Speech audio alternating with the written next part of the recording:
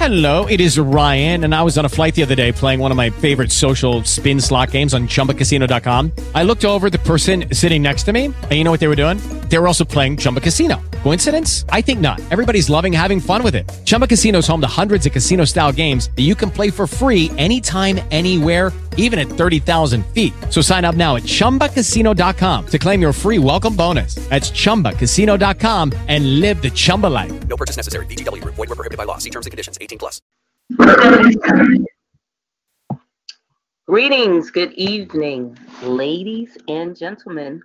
Welcome to episode 260 of the Exceptional Scribble Show. I am your host, Sage, the Page Poet. That is my signature. It is another terrific Tuesday night, and we are coming to you live via the internet server talkshoe.com,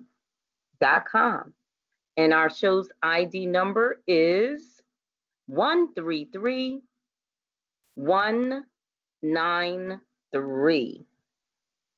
And if you would like to be a part of the open forum discussion during the hour, which is the exclusive interview hour and beyond, this is the number to dial. It's area code 867-292-3066. 867-292-3066. And first, I want to say I am coming to you live from the East Coast, as in the northeast side of North America. And its native name, of course, is Turtle Island. And it is another cool spring fair weather day. Yes, we did get some liquid sunshine, aka rain, but that's all good. We need the rain for the flowers to fully bloom. So we will not complain. We're thanking the Almighty tonight for granting us with a very successful outcome as for tonight's broadcast. Now let me get you better acclimated as to what tonight's show's itinerary has in store for you. You don't want to miss tonight's special feature. And here's why. The feature artist in the spotlight is Ms. Maelyn Davis. And here's more information about the feature artist. Ms. Maelyn Davis is a promoter. I repeat, promoter. There are many successful musical artists, gospel singers, vocalists, gospel band members, musicians, and et cetera, whom benefited from Ms. Maelyn Davis promoting them. And not just in the gospel arena, as for music alone, but at large in the music and entertainment business or / industry, as many so call it or refer to it as. So Ms. Maelyn Davis has assisted many artists, many whom are local, native Philadelphians, whom are now global renowned artists. She is a promoter. And here's something else that's very significant about this formidable woman. In life, she has a passion for networking. I repeat that. In life, she has a passion for networking. She believes in connecting people, not building walls that separate people, but building bridges that connect communities of people. Here's another thing. She has been a fashion model. and with an interest to do on clothes modeling. That means don't ask her to be a nude model for your projects. She will not comply with you if you inquire of her in such regard. She has an interest to do on clothes modeling only, or as opportunities present itself. And that also includes modeling your hands, modeling your feet. Because guess what, people? Some of you don't recognize or realize this fact. There are models that just model a certain part of their body. And you would call it, yes, body part modeling. There's some that just do feet. There's some that just do hands. But there's an audience out there. There is a business out there that's looking to market you if you have what would be classified as a flawless part of your anatomy. For some, it's the neck, some it's the back, some it's the shoulders. Oh, yeah. So sometimes when you're looking at that billboard photo and picture and you're thinking, oh, that's actress so-and-so, and you see the back of them, and then you see the face sideways, that's not their back sometimes. They have an actual model with a perfect back structure that models the back for them, for their pictures. Yes, I did find that out. It's real talk. Please quote me on it, because I guarantee you'll find out I'm not jiving. I'm not lying. It's the truth. So Maelyn has a presence on social media. To connect with her for correspondence purposes, simply send her an email. Maelyn Davis is always looking forward to promoting her services she renders dutifully to indie/independent artists, many of which are locals, in need of talent, promoting, servicing. To contact Ms. Maelyn Davis, you can reach her via email. You can send an email correspondence, and it's DAVISLYNDA 97, as in the number 97, at gmail.com.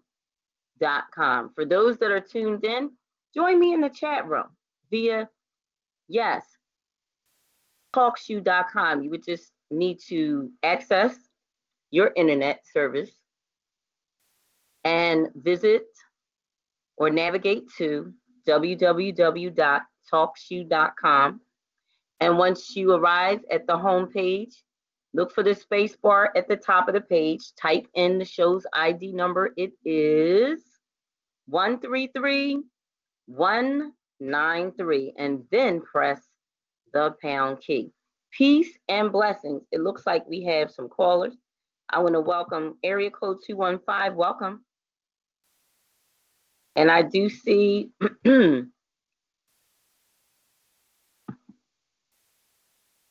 welcome. Hello. Can you hear me? Yes. Is this the co-host? Yes, it is. I know you. Yes, welcome. Well, of course, we're just getting started with preparing for the exclusive interview hour. We have the interviewee on the call, Ms. Maelyn Davis, who is the feature artist tonight. And one more thing, our show's topic is overcoming homelessness, how to beat the odds. And our focus is self-empowerment. And I want to provide the call-in number one more time, because we want to invite our callers. This show does cater to callers. So we want to invite our callers that would like to be a part of tonight's discussion. Again, the topic is overcoming homelessness, how to beat the odds. And our focus is self-empowerment. The number to call is 867-292-3066. I repeat, 867-292-3066. Our show's ID number is 133193. I repeat, 133193. If you enter in the chat room, you're entering as a guest. You would simply press a 1 and access. Thank you. Okay, at this time, I'm rolling the red carpet and turning the spotlight on to our feature artist who is with us. And welcome to our feature artist, Ms. Maelyn Davis. Welcome, Ms. Maelyn. Well, welcome. Thank you for having me. It's a pleasure, and I'm a people person, and I'm glad you let everybody know I was homeless, and that really was a great experience for me. I've learned a lot, and I ran into a lot of other people that was homeless also too. People tend to think when you're homeless, you can't rise from it, and people really look down on you, and they may be positions that you can be a blessing to somebody or to some employer, but they just take homeless. Well, he or she is homeless, and they can't do they can't do anything. They can't learn. They can't think, and that's not true. I mean, they're doctors, lawyers, teachers, everybody. That where I was, they were homeless. Lost their job, laid off. Something happened. But you can rise from that.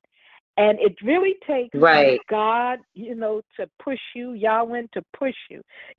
I mean, he doesn't, if you willing to better yourself, he will help you, out of that situation of homeless. I mean, it's just that easy by just asking him. I achieved many of those things. Yes, I achieved many of those things. Before I became homeless, and a gospel promoter, of course, you love that. I love it. And keep talking about all the achievements, because I want people to understand homelessness is not just something that a person is in because they lack skills or they lack intelligence or they lack prominence or they lack talent. It can happen to anybody at any time in their lifetime. So touch on the achievements first. We'll go there. Touch on the achievements first so people can get a better understanding. Don't put homelessness in a box. Homelessness is a real life experience, and it can happen to anyone. So touch on your achievements, things that you achieved in life prior to the homelessness, and then we're going to go to just the homelessness and move forward from there. Thank you, Ms. May. Well, yes, it was a blessing, because even though I was in that shelter, we formed a board to help out others around us, and we would ask them, anything they want us to do or straighten out or talk to anyone, and they would just come with their petitions, and we were very successful. I thank God, very successful.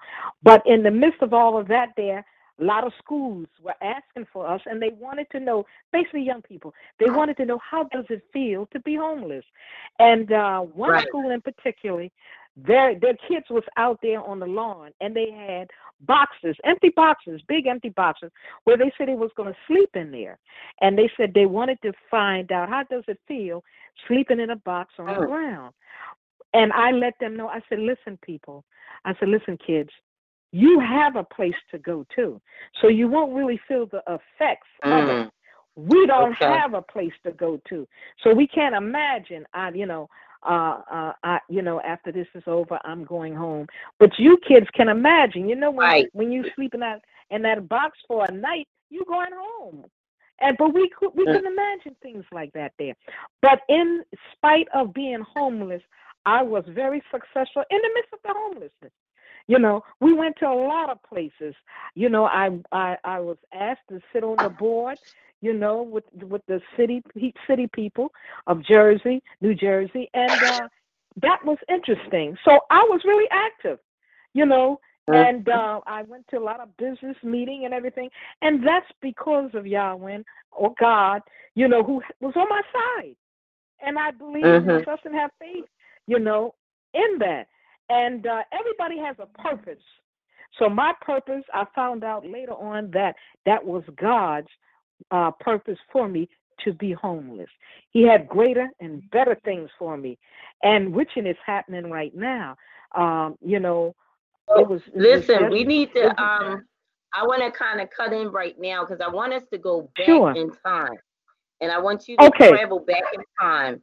I want you to go into the era in your life where you were successful before the homelessness experience happened. What was it that you achieved, and talk about those things? Because I want people to see how very essential it is to know already what you want to become or what you want to do in life and be about it, because homelessness was just like a bump in the road. So I want you to focus on your achievements outside of homelessness, before homelessness. Yes. Who was Maelyn? What did Maelyn set as her goals after finishing school or high school? And what was it that she started doing and started doing successfully? Touch on those things, please. Okay, sure. Well, before all of that there, I was like one of those, what they call it, when you can do 2 and 3 things at one time. I was that person. Yes, I was that kind of girl. I can do 2 and 3 things at one time. And I was a teacher in West Philly, and I had to teach. I taught like first and second grade, teaching them how to read. And then I became a nurse. I couldn't stay in that too long because I couldn't understand what was going on. And I worked in a nursing home for maybe about 6 months. And then I was just free. I was free. And then after that, then I started working in the bank. And that's where I spent like about 20 years working in the bank. That was interesting. And I love it. And my clients were just, celebrities that I deal with. And I went into modeling, and that was just like what you said. It was just fashion, and that was interesting. I loved it. And they accept me, and I was supposed to come back, and that's when I had that bump in the road, But I did many things, multitasking. That's what I did. Many things. Multitasking. And I love every bit of it. Yes. And I'm a people person. So, I mean, I just love it. So, it's my thing. In other words, you were like a free spirit, because we hear a lot of people using that term today. And they'll say, so-and-so is a free spirit. Like, it's not anything that they really allow to box them in or tie them down. And they're always eager to learn something new. And I think that's really a good thing, because I'm sure it did impact how you were able to be resilient going into a homelessness experience after having achieved success, having found something you were good at doing for 20 years, working in a bank. That says a lot.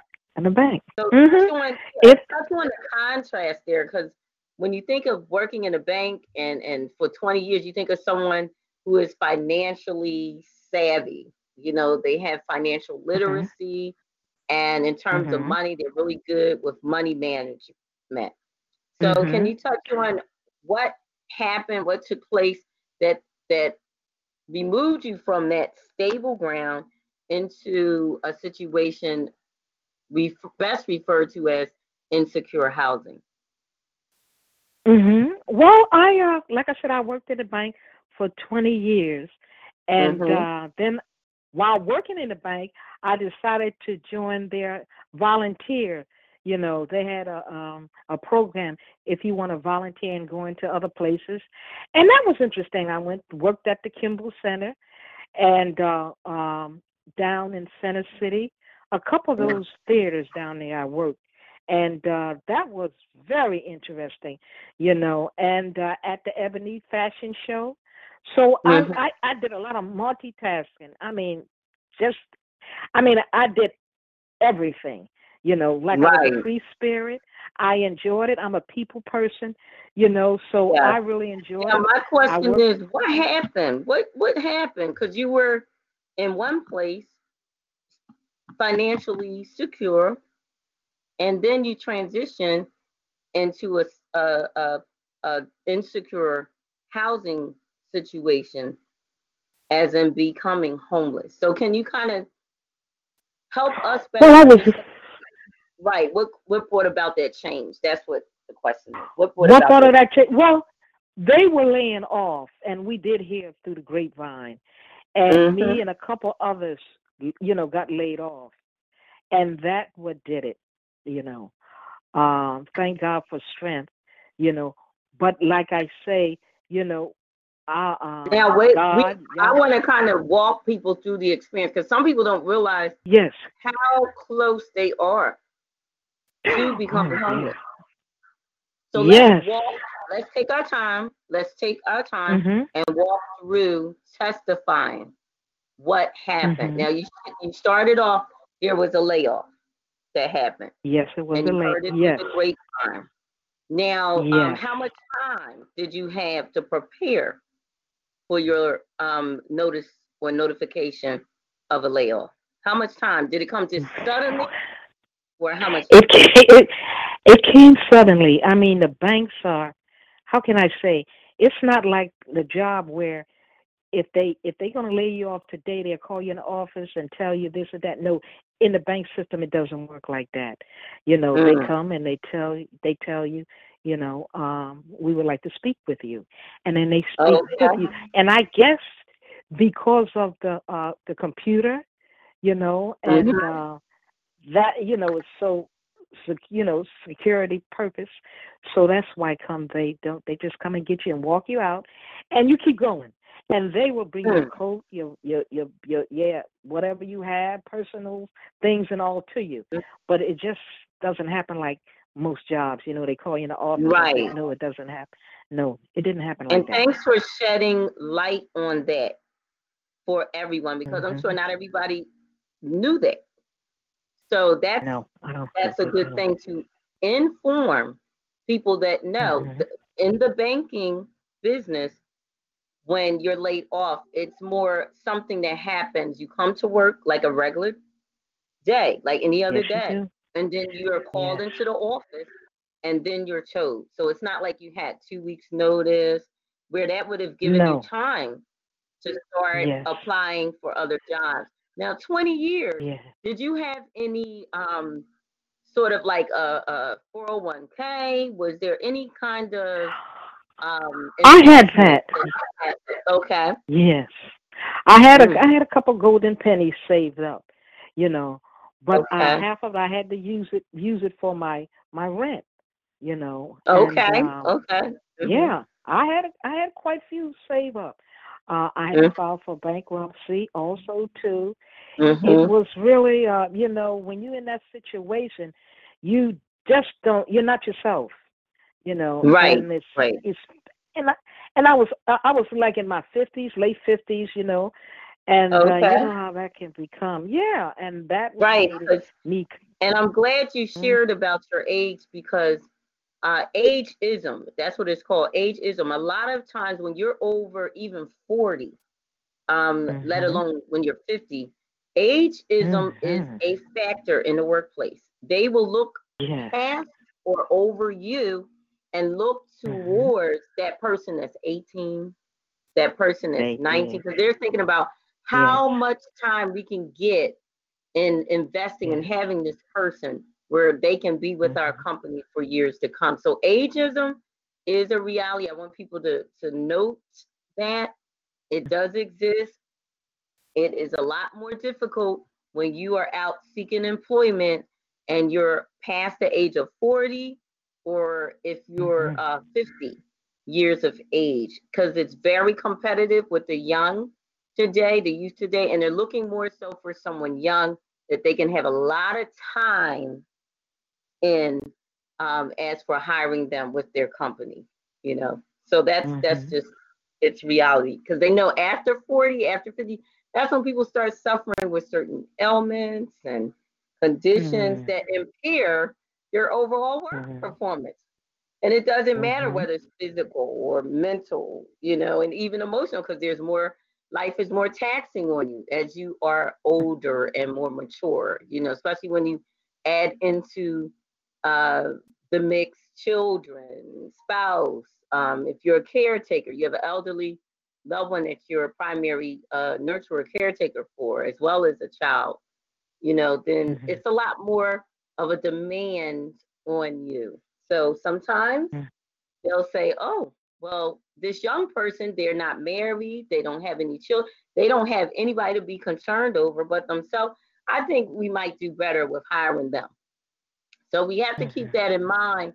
If you know you have put in 20 years in a job, it's okay. Make that move. Meet with your management team. Find out. I just want, and just let them know. I know I haven't gotten any notices about layoffs or things like that, but I'm just checking on my status here. You know, is my job secure? It's okay to make that move and to ask those kinds of questions, hard questions, because a lot of times we don't ask those questions, and then when it happens, it's kaboom. You know, it's like an earthquake. It's a shock, and there's always an aftershock after an earthquake.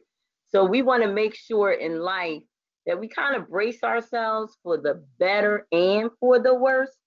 You know, a lot of times we don't do that. And so when the worst happens, we're not as equipped or prepared. But we're going to get back to Maelyn, her story. This is her story. She's in the spotlight tonight. We're going to start taking callers in a few more minutes, but she's now moving into sharing with us. This is after the layoff.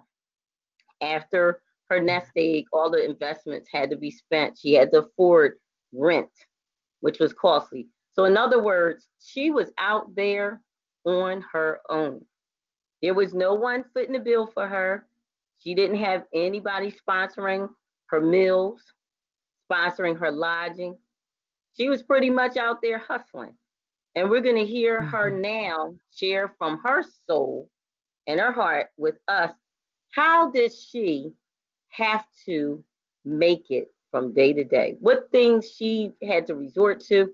What things she had experienced? Because we want people to have a good understanding of how this experience called homelessness, insecure housing, became an experience of hers, and how she was able to overcome it.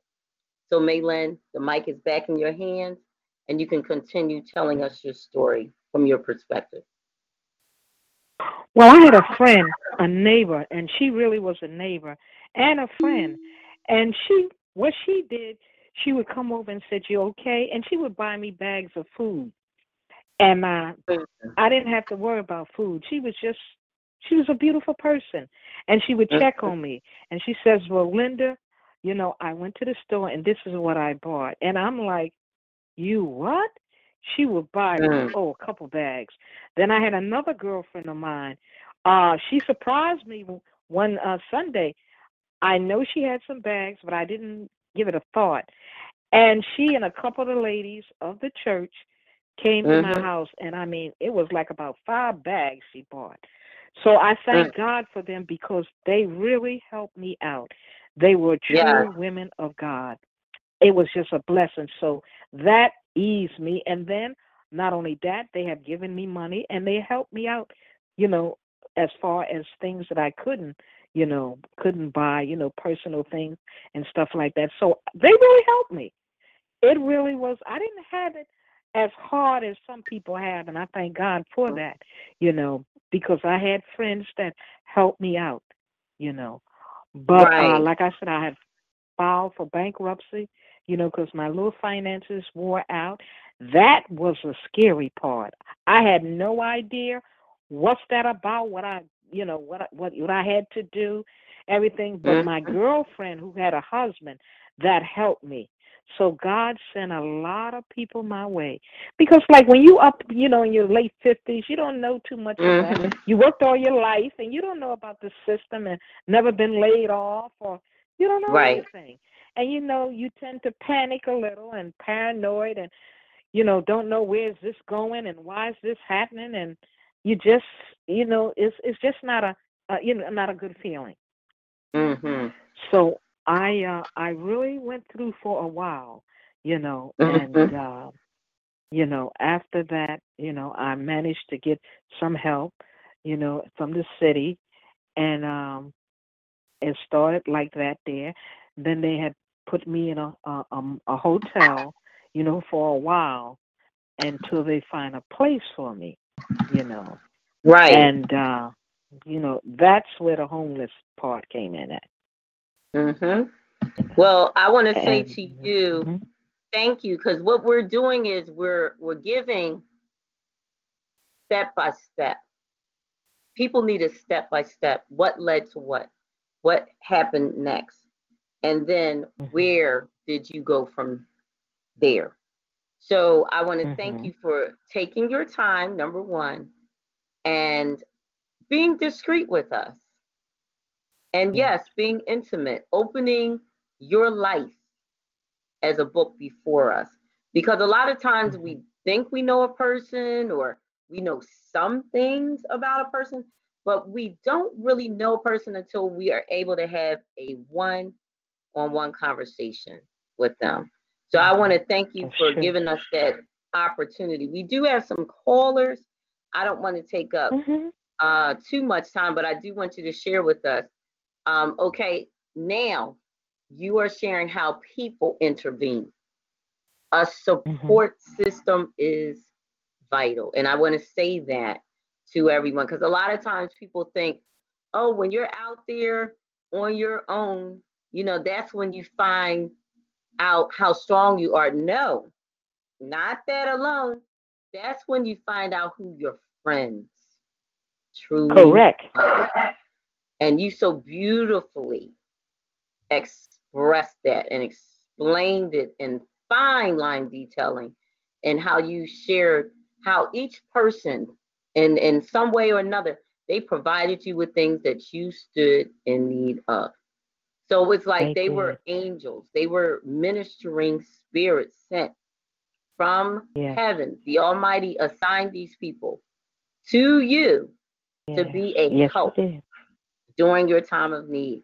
Now, share with us, okay, the shelter experience, because I think a lot of people don't really know why or what regarding that, because they haven't experienced it. They've heard some things from some people that may have, but if you can kind of shed light on how that came about, and what things you experienced in there or saw in there, and that will also help us better understand.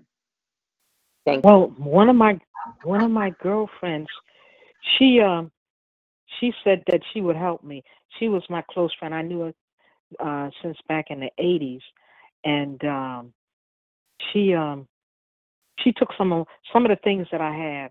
I paid as much as I can, and I didn't have any. I exhausted everything I had, and I called her, and I know you heard of her. She has a book out, Esther Peak, Esther Peak, and she was my best close friend, and she came over from West Philly over to Jersey, and I said, well, listen, I said, could you help me? Could you put some of my things in your house? She said, sure, I can, and that she did. Faithfully, she did, and she helped me out. And I mean, a friend. She was a close friend, because I'm gonna tell you exactly what she did. I didn't have any money in the bank at all. She had some. We both had the same bank account, and she said, "Okay, Linda, call the bank. I'm gonna call my bank, and then I'm gonna send some money over to your bank." She did that, and I was just amazed. I mean, she stood by me and helped me out in everything, And I mean, and the friends that gave me, that had that 5 bags of A, from A to Z, was magnificent. And the reason why I said they were magnificent is because what shocked me, they bought brand stuff, and I couldn't figure it out. I mean, why they bought Tide instead of something, secondhand or anything. Everything was just brand, and I was really amazed, and I was shocked.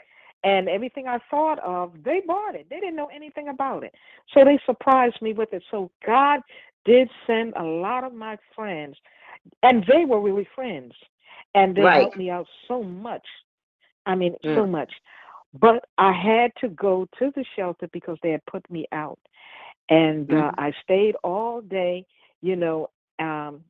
at the office there, at the city office, and waited all day. It was a trauma thing. And like I said, when you up in age, everything seemed like a trauma. And because I didn't have any relatives here over in Jersey, so I was kind of paranoid, and it was really something that I never experienced, and I hope no one else ever experienced anything like that. And when they decided they had a place for me, that was a trauma too. And I learned everything I could think of. I mean, it gotten so bad until I'm like, I was on drugs for 2 days because I actually suicide. I just wanted to die, go to sleep and never wake up, But God had a purpose, and that was experience in itself, and it was just paranoid, like I said, we form a board there, and it's certified, and everything, and it was just interesting, and like I said, a lot now, of schools called for us. As for the shelter, because a lot of people don't understand what kind of predicament that really is. Unless they've actually been in that situation, they don't know what it is. As for being free, as for being able to just come and go as you please, like one can if they have if they have a living quarters such as an apartment or a house. Was that your situation in the shelter? Did you have a curfew? Were there restrictions as for how many visitors you could have? Did you have a set time where you had to, cleaning was one time, eating was one time? Like, how free was it, or was it like being imprisoned or in bondage somewhat? Share about that.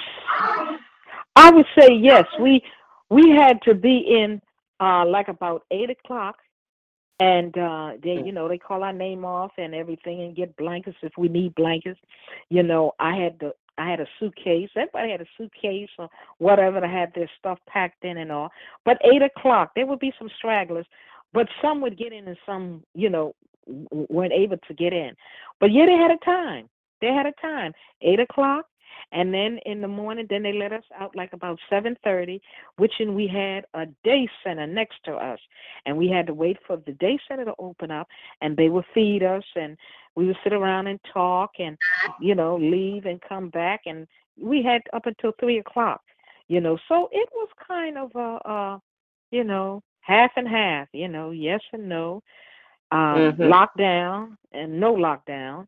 We had chores. And they do have showers. You had to shower. They have clothes there for you, shoes and all, things of that nature, yes. And when it's over, when the day shelter closed at 3:30, then we go out in the street and we wander out in the street, sleep out in the street, sleep on benches, and empty houses and all of that. Yeah. Now, you just shed light on something. I'm sure a lot of people didn't know that, okay, there's a day shelter. So during certain hours you're in, and then certain other hours you're out in the street again. And then, so there's a night shelter too, where you're just in during the night hours? Correct. We were, the night shelter, you go in there, 8:00 they open up, and you stay there till 7:30. Then we go next door to the day shelter from 7:30 on up until 3:30. I don't know whether all shelters are like that, but I know the ones that I've been to. That was one, and then I went to another one. It was an upgrade, and that was beautiful. That reminded me of a hotel or housing. But that's how all of them are not like that. Some of them are, the shelter I went for the all women, and I had to go there, is because of my sickness, and but that we leave 12 o'clock on the women's shelter, and then come back, about 1 o'clock after lunch, and then we were staying all day.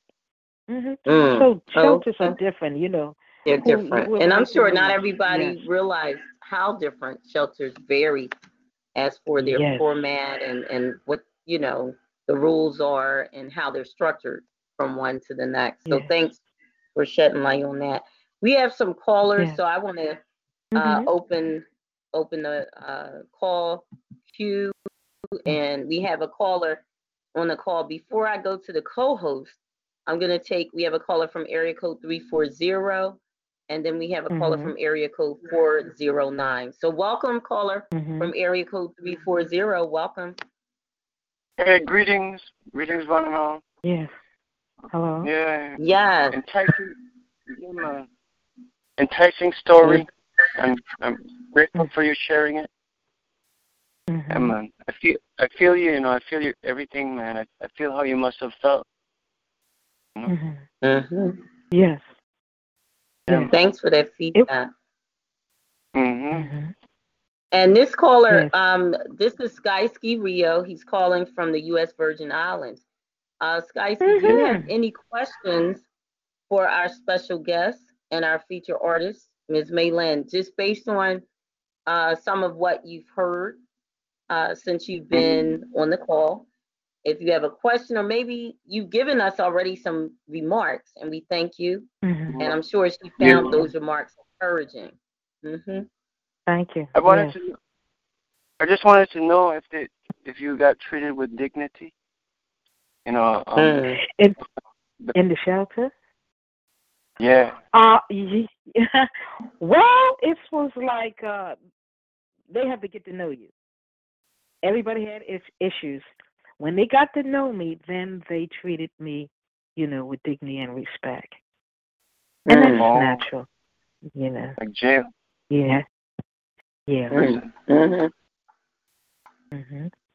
So after what they did, thank you.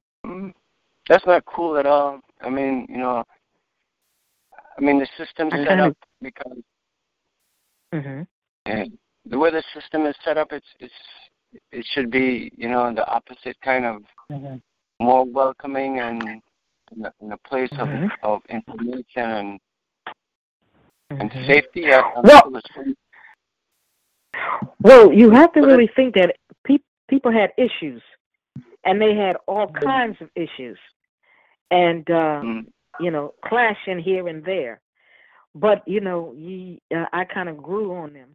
But you have to learn that you're there, and every and anybody there, and they did have every and anybody there. So it's up to you to present yourself, as a concerned person, even though you try to be concerned. I help a lot of them. A lot of them were sick, and physically and mentally. So I just didn't come there to say, "Hey, I'm here, and you better leave me alone," or "I got this and that." No, I didn't come with that kind of attitude. So I came to help them out, because they were actually crying out for help already, and I came to help them out. I have they one didn't more have any question. hope. Yes. Yeah, in the span of a 24-hour day, how much of that time did you have actual privacy? I didn't. There's no privacy there. No. No, it's not. Did you have any men and women? As someone who endured this experience, did you ever have any? I mean, the fact that privacy? No. Yeah. They were men. This shelter I was in. They had men and women in the room together, so there was no privacy at all. No. Unless you go, when you had the time on your own, being homeless, is that a factor? The fact that you don't really have privacy, and you don't really have a place that you can kind of unwind, kind of thing. Well, I think that's why come a lot of them were really going through, because there's no privacy, and that really, when you don't have any privacy, that does bother you. That does get on your nerve also too, because you really can't. You know what I mean? You just can't stand aside and and that's what got on everybody's nerve. That's what come we had to form the board, because of things like that that's happening. But no, there's no privacy. No. But when you had the time, when you had the free time from three till what, 8 o'clock on the street. That's the. Even then. Yes. Even then, you didn't have any privacy. Oh no, honey. Oh no. Oh, the things that went out in the street were. Oh my goodness.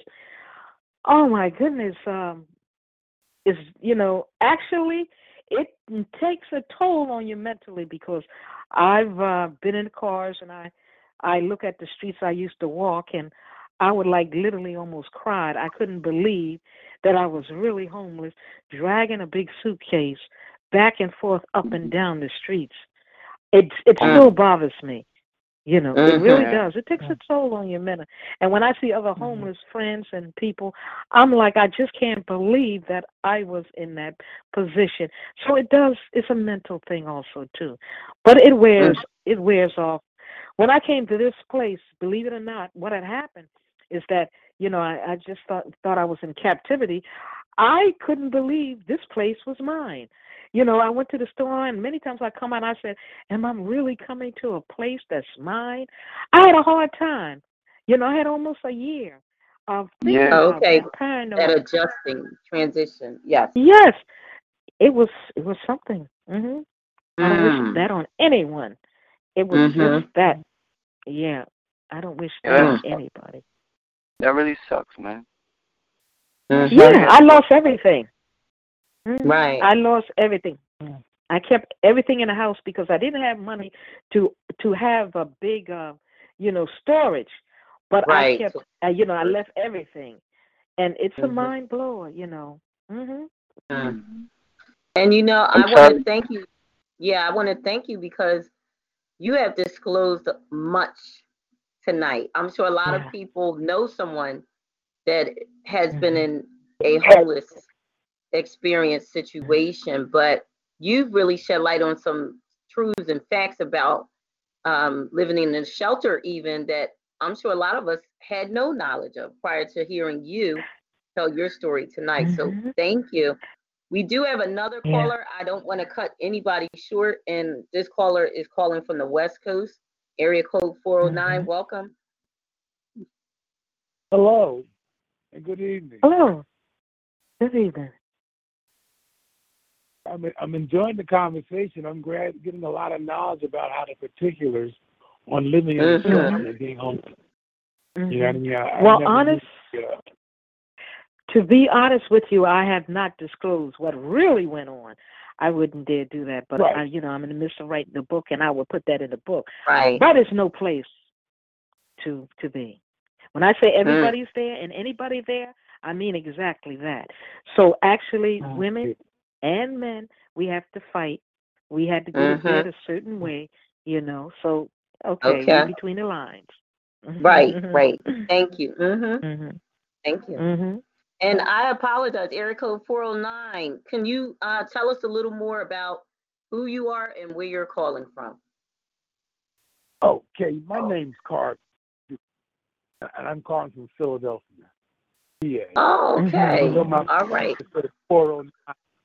I used to live in Texas, so I kept the phone number. Right. Okay. Yeah.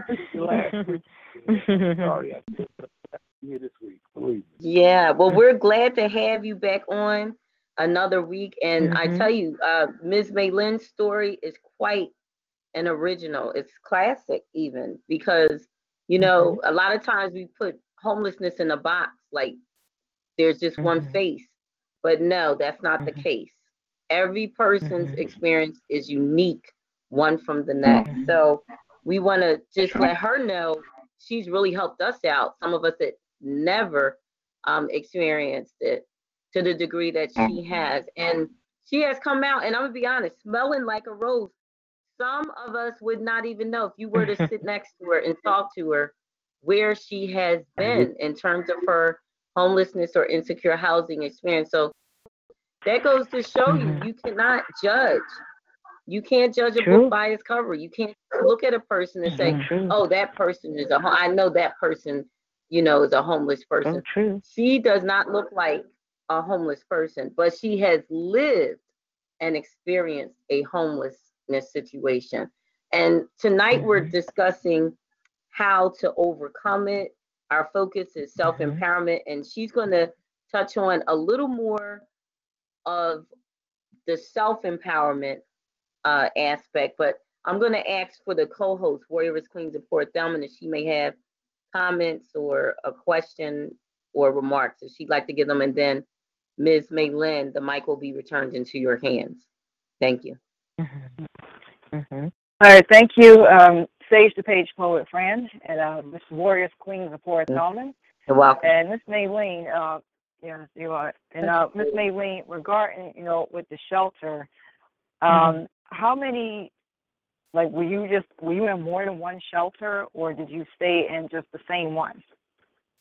Well, believe it or not, I was in that shelter. I got sick, and I had to go to the hospital. So I spent almost a month in the hospital, and then I had to go to rehabilitation, the center, because of my lungs.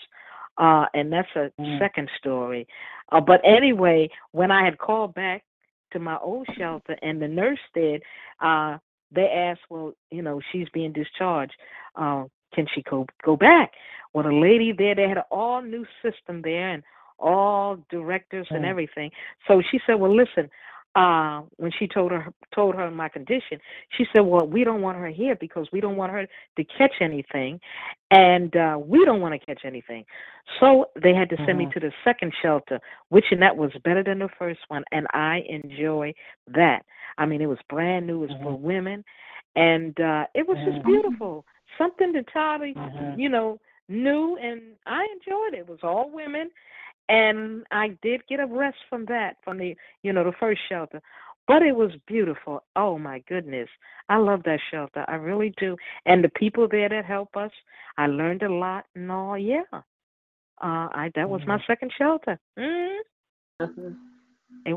Oh, wow. You made from one, I want to say is that you moved from, one bad condition shelter to a one that was, that was for you, that would help you. Yes. They did. Yes. They were the ones that helped us. Go ahead. I'm sorry. Go ahead. Yeah. So I was listening what you were saying about having anybody there, with shelters, it drew, the people that drew homeless people who came as they are. And so with the trouble happening, figure, well, everybody was the same, but they didn't, everybody was the same and having trouble, being homeless. But then there was, that trouble was, itself.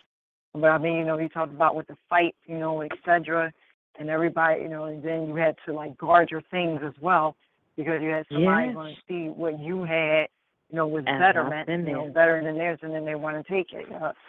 Yes. Yes, I had my things even though stolen you're in the same twice. situation. I had things stolen twice. I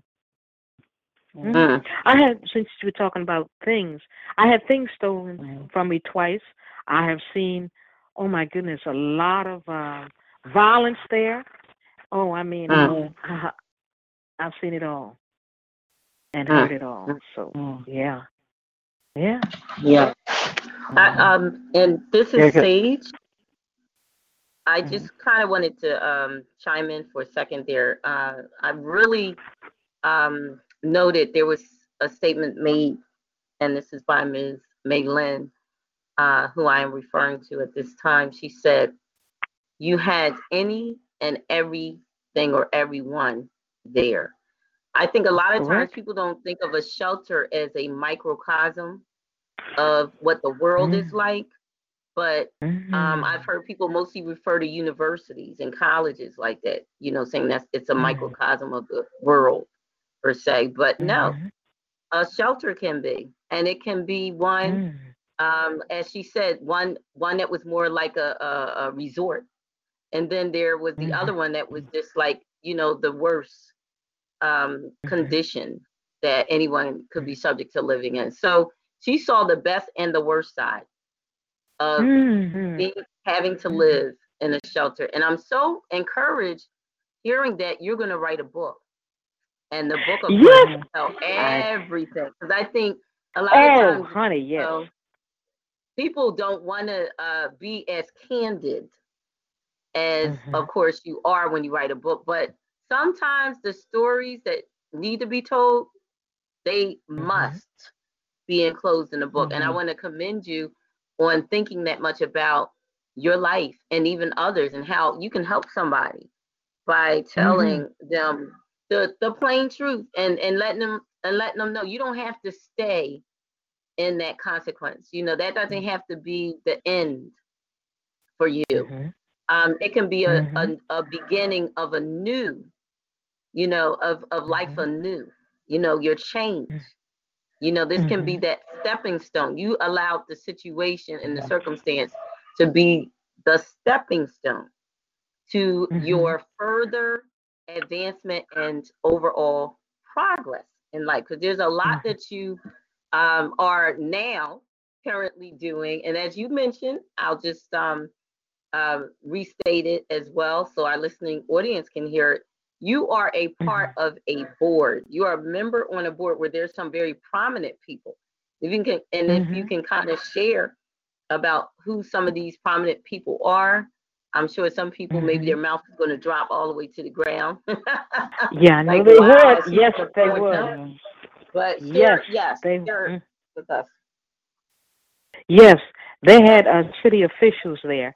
I'm not going to call any name, but the reason why I had to come once a month, because we were looking for storage. We wanted somewhere to put our baggage, our clothes and all.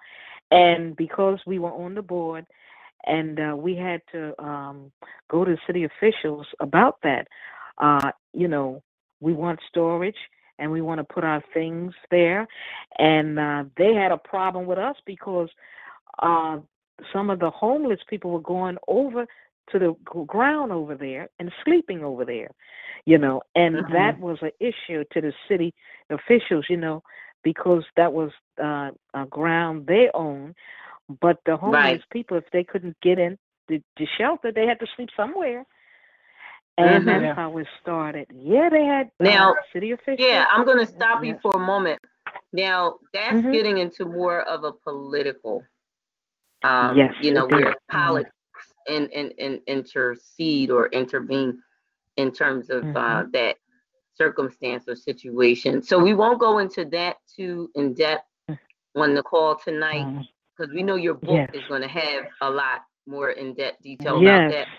But if you can touch on, because there were a lot of celebrities, there were some prominent people on the board, and I believe even one was a well-known musician that started some sort of housing in Philadelphia, but another was an actor or something like that. But you were able to rub elbows with some very prominent people that are well known in society, and how you never would have thought that could happen, but how a bad situation turned a circumstance for you into one that most people don't even have a chance to experience in life. So touch on some of those prominent figures and how that impacted your life, and you realize, wow, this situation I'm in happened for a reason.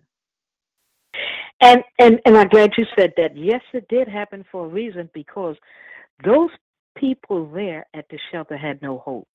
And they were literally crying. When I came, they were literally crying. And I told them things would get better, and they would no, it's not going to get better. It's not going to get better. It's been like this here for years. But I'm happy to say today, much, much, much better. Now, beautiful. talk about some of the prominent people you met. They weren't homeless. These are people that, they're affluent, they're well-to-do, they are financially secure. talk about those people and whom they might be. If you don't want to say their names, you can just say, I'm not. what their you can just say what their status and how you were able to be a part of a board with these people and what that did to change you as for your perspective. Yeah, there's a singer, well known. We went to a ball to honor the one of the leaders that's over the shelter, and he had put some money in there, and he was one of them also too that helped the shelter, helping them out. There was a city official. There was a prominent, big-time policeman was there. A couple of churches was there. Oh, more. I was just amazed of the people that was on the board. And, I mean, they listened to us. And they, it was just interesting. Because, like I said, even though I was homeless, God saw that it would become interesting, with the father, the father of one of the schools, and we had to go to meetings and to different schools because the kids were interested, and they even came to the shelter because they wanted to know. They were very interested in how does it feel. I mean, what do you do, and is it that bad? And I mean, they just really wanted to know. And like I said, they had one night where they sleep out on the ground, in the boxes. But anyway, they had, like I said, it was now really touch on the I kind of want people to realize something, that sometimes in life we may hit a low, otherwise that's known as or called a rock bottom circumstance. We can find ourselves in a state of affairs where we're at an all-time low and we don't see ourselves coming up, like that song by Diana Ross, I'm coming up. Coming out, yes. You're right. You don't see yourself coming up. You don't see yourself coming out. Exactly. But you were able to be in that kind of a situation and to see yourself coming up and coming out and to even be with people. Now, I want you to focus on this side for now. To be with people where you would think, I don't belong here. These are people that they're of a certain class. They have a certain status. People regard them to be a person of a certain caliber. That's not where I'm at right now. So touch on the transitioning as for your mind of coming out of a mentality of I'm down and out. And then transitioning to that mentality of, oh, but I'm coming out. And I have a story to tell. I have a book to write. I'm working on a board with people that are of affluence, people that are prominent figures in society. So touch on that, because I want people to realize something. We don't stay down. We come up. We come out. Yeah. So touch on that aspect of your story, overcoming or becoming, not staying in one state or condition. If you go in there with a good attitude, and you go in there believing that it's a purpose and that you're coming out. I'm a people person, so I be with anybody and talk with anybody. That's me. So if you go in there with a positive attitude and say to yourself, hey, I'm coming out, I know this for a purpose and a reason why this is happening, you can overcome. You really can overcome. And if you're a people person, I talk with everyone, and that's how I got over. I took I made myself available talking to, those and higher ups and ask questions and what is going on. And I mean, you know what? And I didn't stay in one place in a sense. I walk around the whole shelter looking and how are you doing and what's new and who are you and what do you do? That's what brought me up. That's what, I love. and God gave me the strength to do so. He was leading and guiding me and telling me just what to do, how to do, when to do it. You know, and that's how I got to know. Now we have. I see someone has their hand raised. Skysky, is there something you would like to say?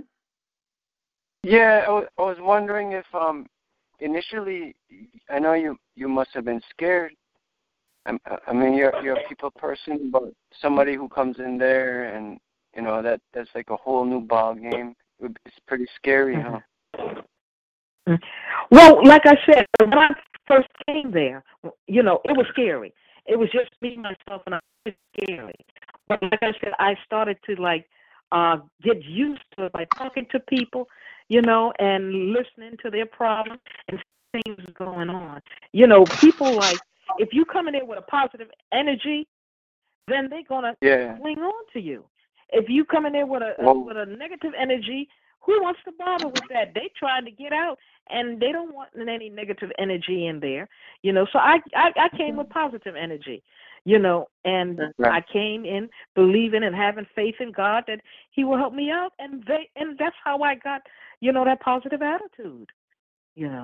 I'm a people person, and I got to know everybody in there, friends with everybody.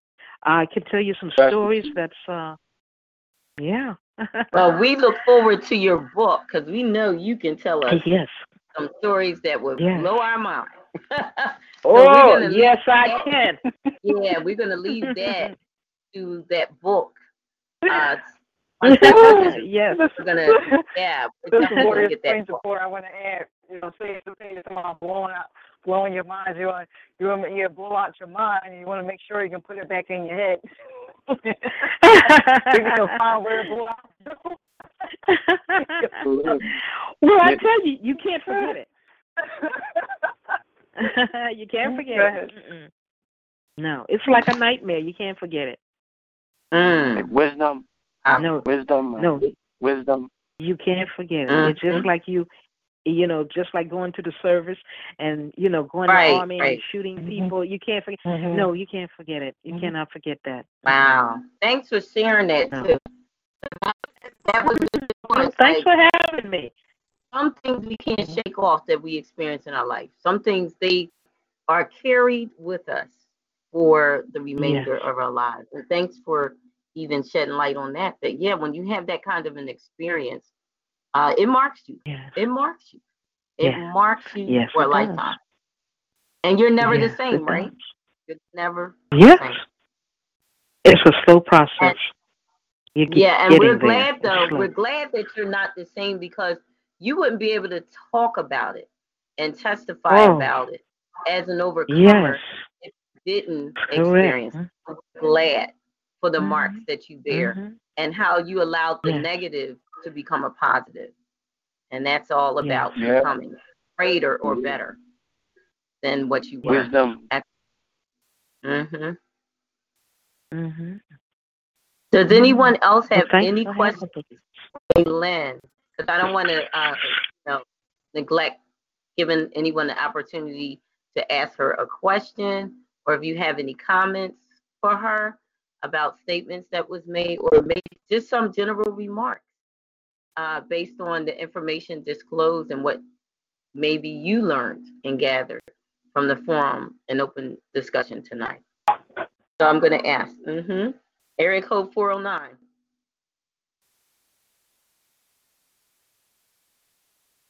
And that would be Mr. Carbon. Yes. Did you have a question, comment, or remark? I think what she's done is remarkable, explaining how that lifestyle was for her and what those through that process. Not being in a situation like that, we all look at it from a position from the outside in. And having her give me that experience from the inside out really gives me an opportunity to witness what she's gone through, or some of it. You know what I mean? I can't actually feel that, but I did.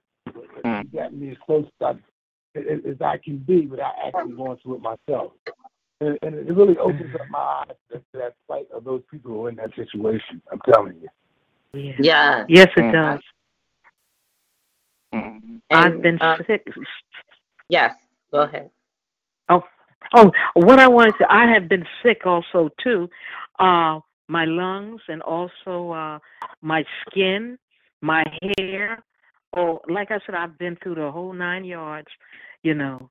And Now, would you I will tell all of that. attribute right? Would you attribute some of that sickness or illness from living in a shelter? Was it something you would say you Yes. contract? Oh yes, definitely, because you had people there that didn't take a shower or bath, and they just live out in the streets, and also whatever they have, you can catch it.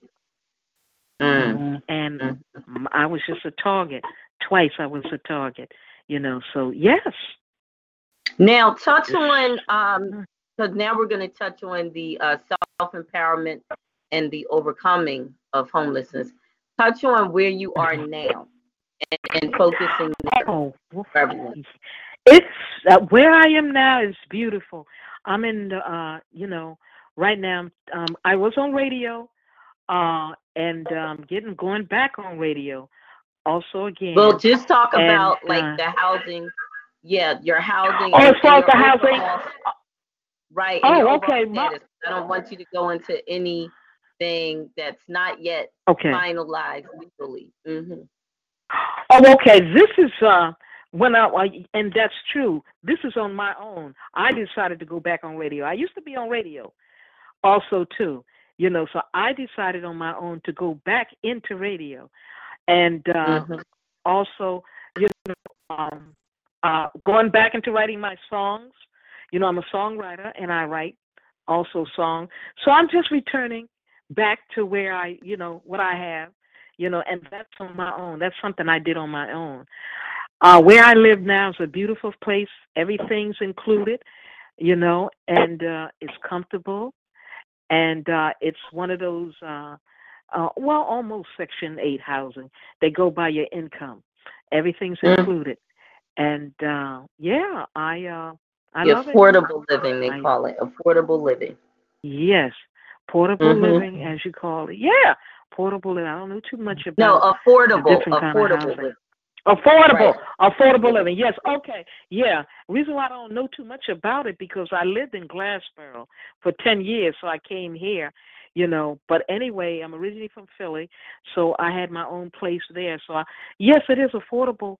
And that's what they call it, affordable. So that's what I'm living at now, affordable living. Yeah, yes. Affordable living. Because it's based on your income. Right. Yes. So you have to meet certain eligibility requirements, too. It's not just any and everybody is accepted. You have to meet certain requirements. Yes. Yeah. And it's all new to me. This is all new. The affordable housing, you have to meet requirements and all that. This is all new, so I don't know too much about it, but I'm learning. But yes, this is where I am. Everything is included. The lady had told me, the manager, she said, all you have to do, she said, wait till you see it. She said, all you have to do is just bring your clothes. Well, that's pretty hard to think of. That's all I have to bring is my clothes. So how many rooms? How many rooms is your place? Well, I have they call it a efficiency. It's one room, but one side is the kitchen, and the other is the sleeping quarters. And they call it efficiency. Yeah. Oh, okay. And is this something is there like is it like several of them all connected, or is this like a single efficiency and you have space between you and others? Or is it you have your own. You have your own. Okay. Everybody has their own efficiency. Right. So it's like in a building, and it's a building. Yeah. Okay.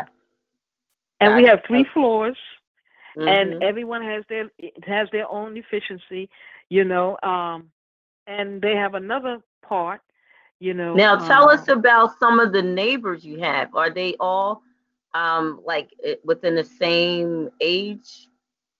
They're different ages. Different ages, okay. Different ages, all different ages. No. Is it diversified? Like multi-ethnic? You know. I guess it can be. I have not seen it because where I am, I don't think anybody want to come down here, but I love it. I hear the trains, see the planes, the boats go past, and the 4th of July firecrackers, and and then. Oh, okay. So it sounds like. Wait a minute. It sounds like you're near what would be like a pier or a harbor. Is that? Yeah, with the water and everything. Yeah, and when the concert goes on, I don't have to go to the concert. I just sit right. And listen That's to it all. an attraction center. Yes. So you have front row seats and just go right outside and get your lawn chair. I don't have to go outside. I can sit right here. Oh, okay, right inside and hear it and look out your window. Yes, right? That's it. Correct. How nice. I love it. But look at what you had to go through to get to where you are. You know, a lot of times people quit midstream because it's so hard, or it looks so bad and dark, and it seems so dismal, or it just doesn't appear like you're gonna get out of the circumstance you're in. But you stuck to it. You had that stuck to itness. Yes. And self-empowerment does require stuck to itness, where you say, I'm not giving up. I'm just not going to quit. I'm going to fight. I'm going to win. Right. I'm not going to lose this.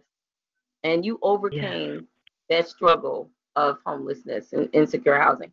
And now you're in that place, a comfortable place where you're content for anything. It's affordable living and a convenient location.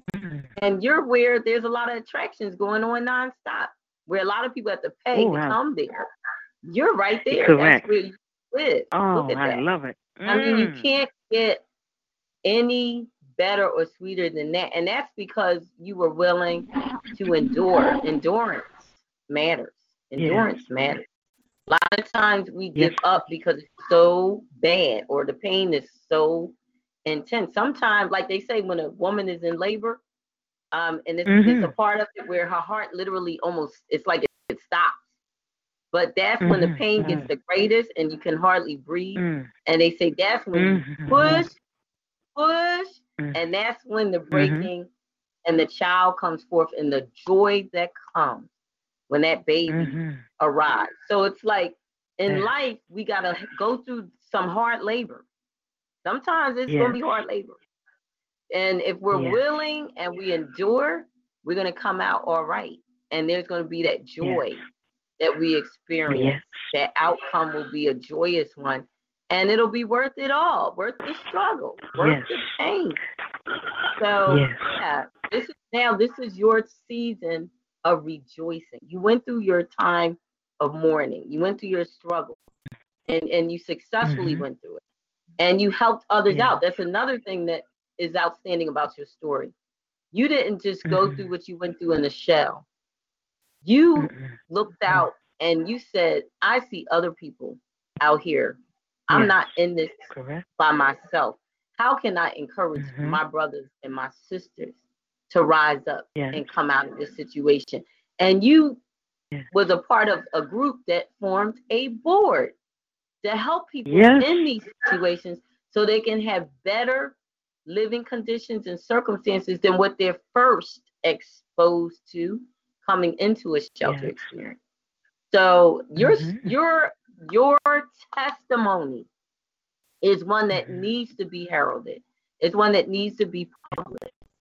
It's one that needs to be known. So never let anybody make you feel ashamed to talk about it, and get that book out as soon as that book can be released. It needs to come because people there's some things that you can disclose in the book you can't always say on the air, because we even have restrictions. If the FCC, they'll shut it off if we say certain things and just come out and just tell it like it is. The way we know it really is. So even we have to have some restraints and constrain ourselves when we talk about some things, but this is real. We got to be willing to go through the hard, get through that difficulty in life and know, yes, I'm going to come out of this. This is not permanent. This is just a temporary, it's a temporal or temporary, like that song, Good Times, temporary layoff. Yes. It's not my permanent stress, right? Yeah, this ain't permanent. It's a temporary. Yes.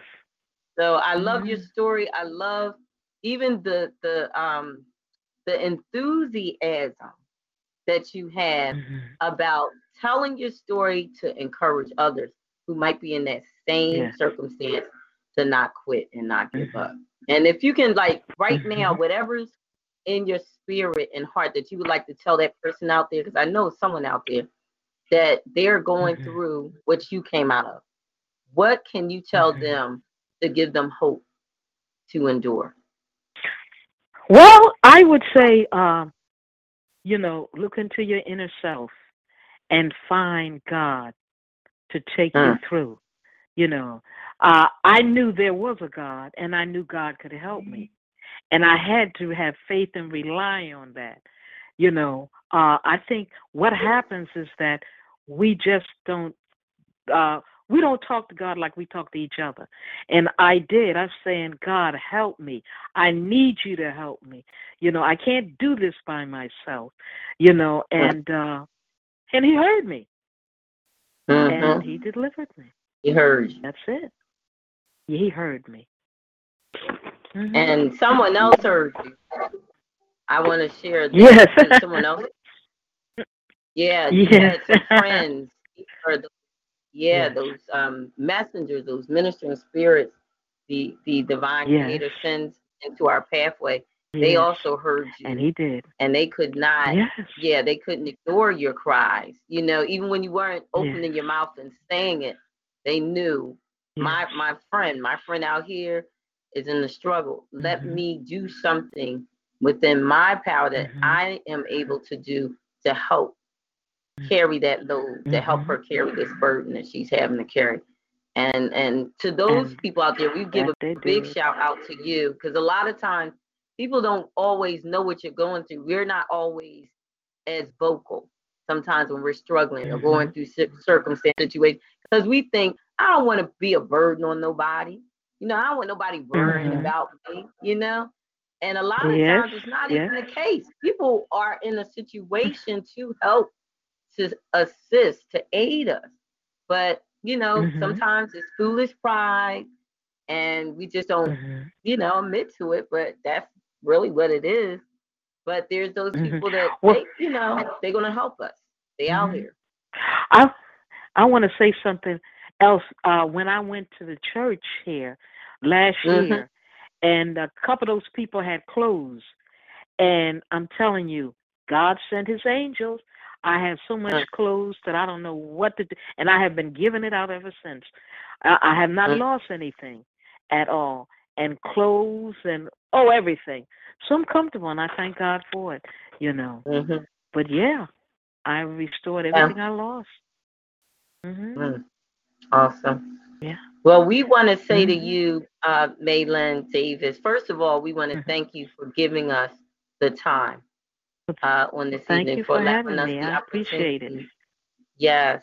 Thank you. This, and I thank you for accepting. I thank you for even allowing the callers the opportunity to ask questions and to give comments and remarks. And if you can just share, if you can share with the listeners how they can correspond with you off the air, please do that now. You can share your social media contacts at this time.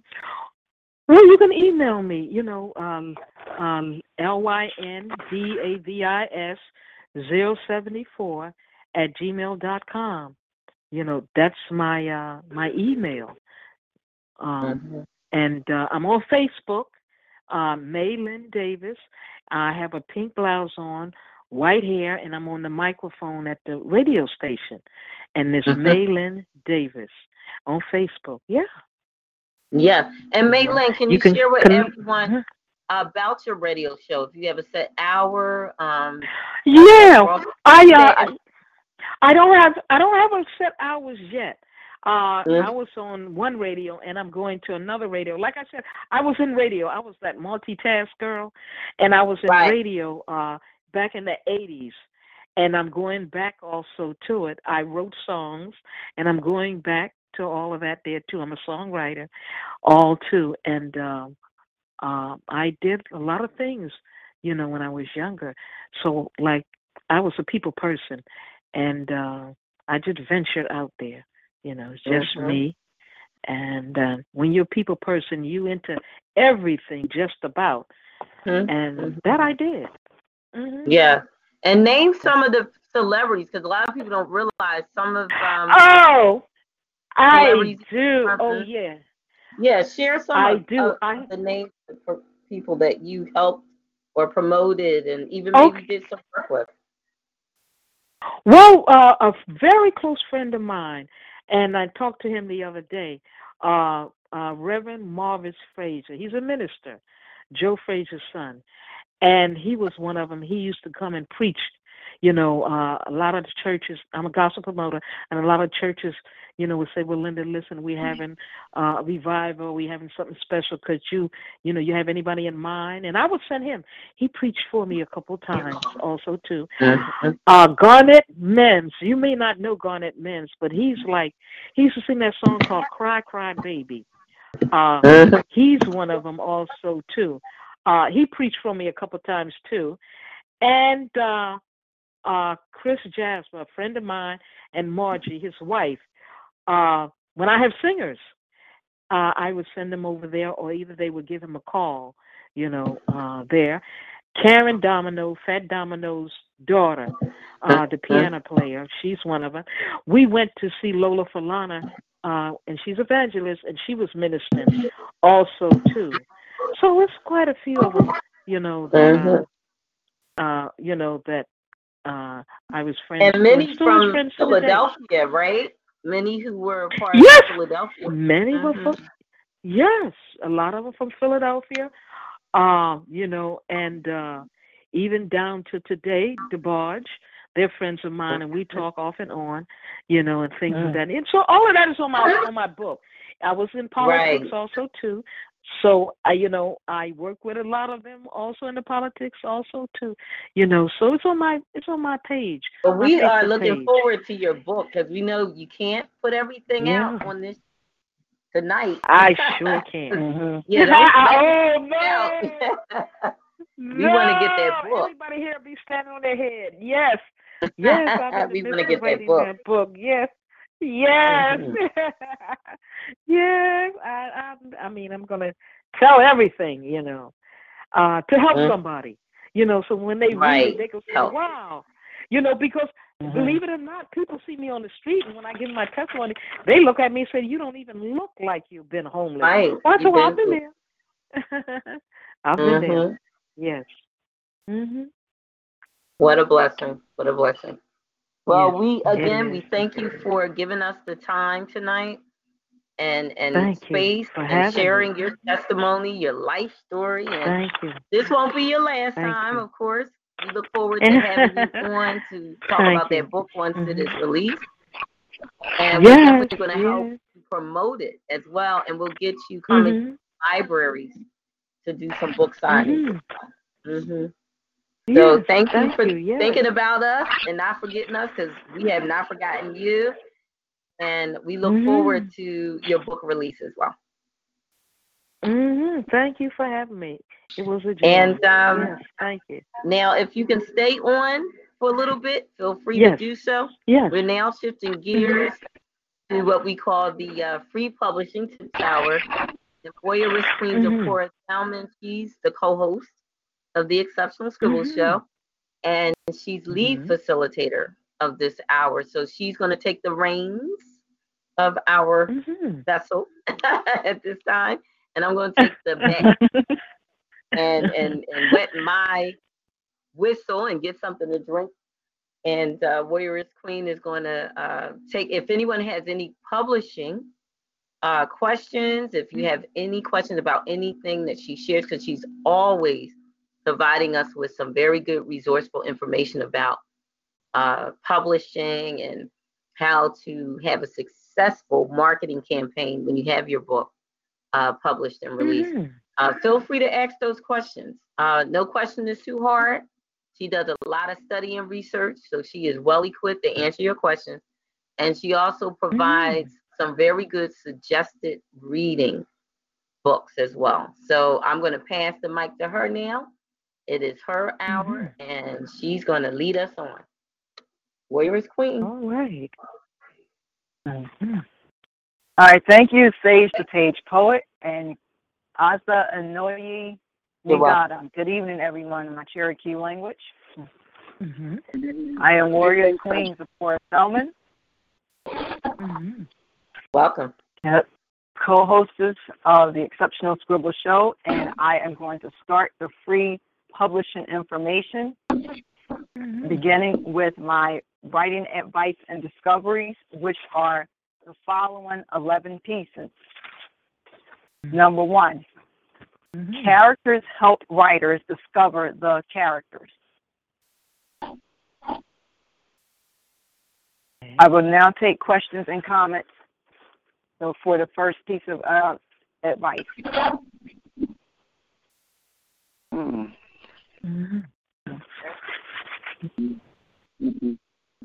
And Warriors, if you want to direct a question to anyone on the call, we have Carvin, the inspirational poet. We have Skyski Rio, the elder. We have Maelyn Davis, the promoter and writer. So if you want to direct any questions to anyone, because sometimes people need to be provoked to give a response. So it's up to you. Well, you know what?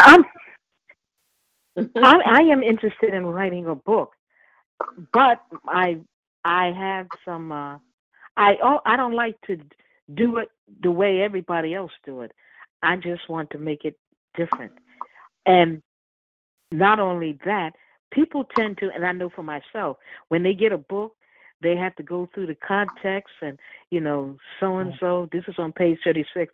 My book, I would like to have it as just get to the, just get to it. I'm not going to have a context, but whatever you see that will touch you. Table content. I see what you mean. No table content. Yes, I'm not going to have a table. No, because because I mean, when people are hurting, they grabbing anything to relieve them. And I just would like to have a topic. Let them go through it. Even if I say this, I go as far as this here. If your book and your hands are anointing, anybody can pick it up and be blessed from it. That's right. And that's what I'm interested in doing. Yes.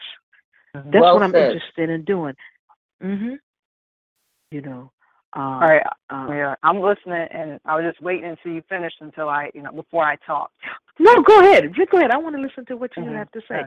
Go ahead. No, I was gonna answer your question. You said you wanted to write your book without the table of contents. That is your choice because you're the author.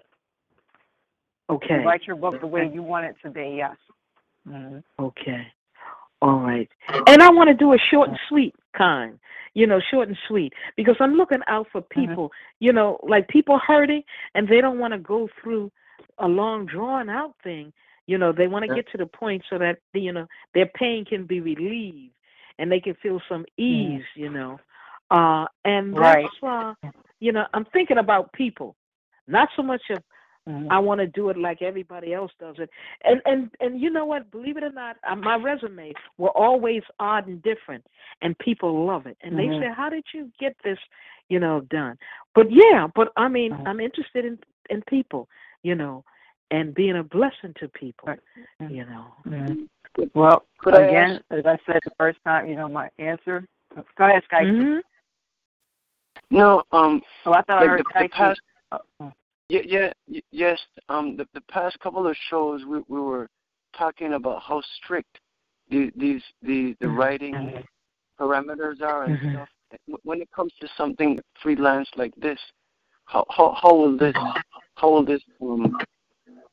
interject into the system or the, how did we call it the other day, the corporate the corporation? How will this be able to penetrate? Oh, the corporation. Oh, you're talking about the American corporation, yes. Well, you know what it is that regarding, how Miss Maelyn wants to write her book, and the publisher that you find, now you want this is what Ann Rice had told me, is that a copy editor, not a copy editor, but a proofreader rather, like the person that's going to just, correct the grammar and sentence structure and not change your plots or titles.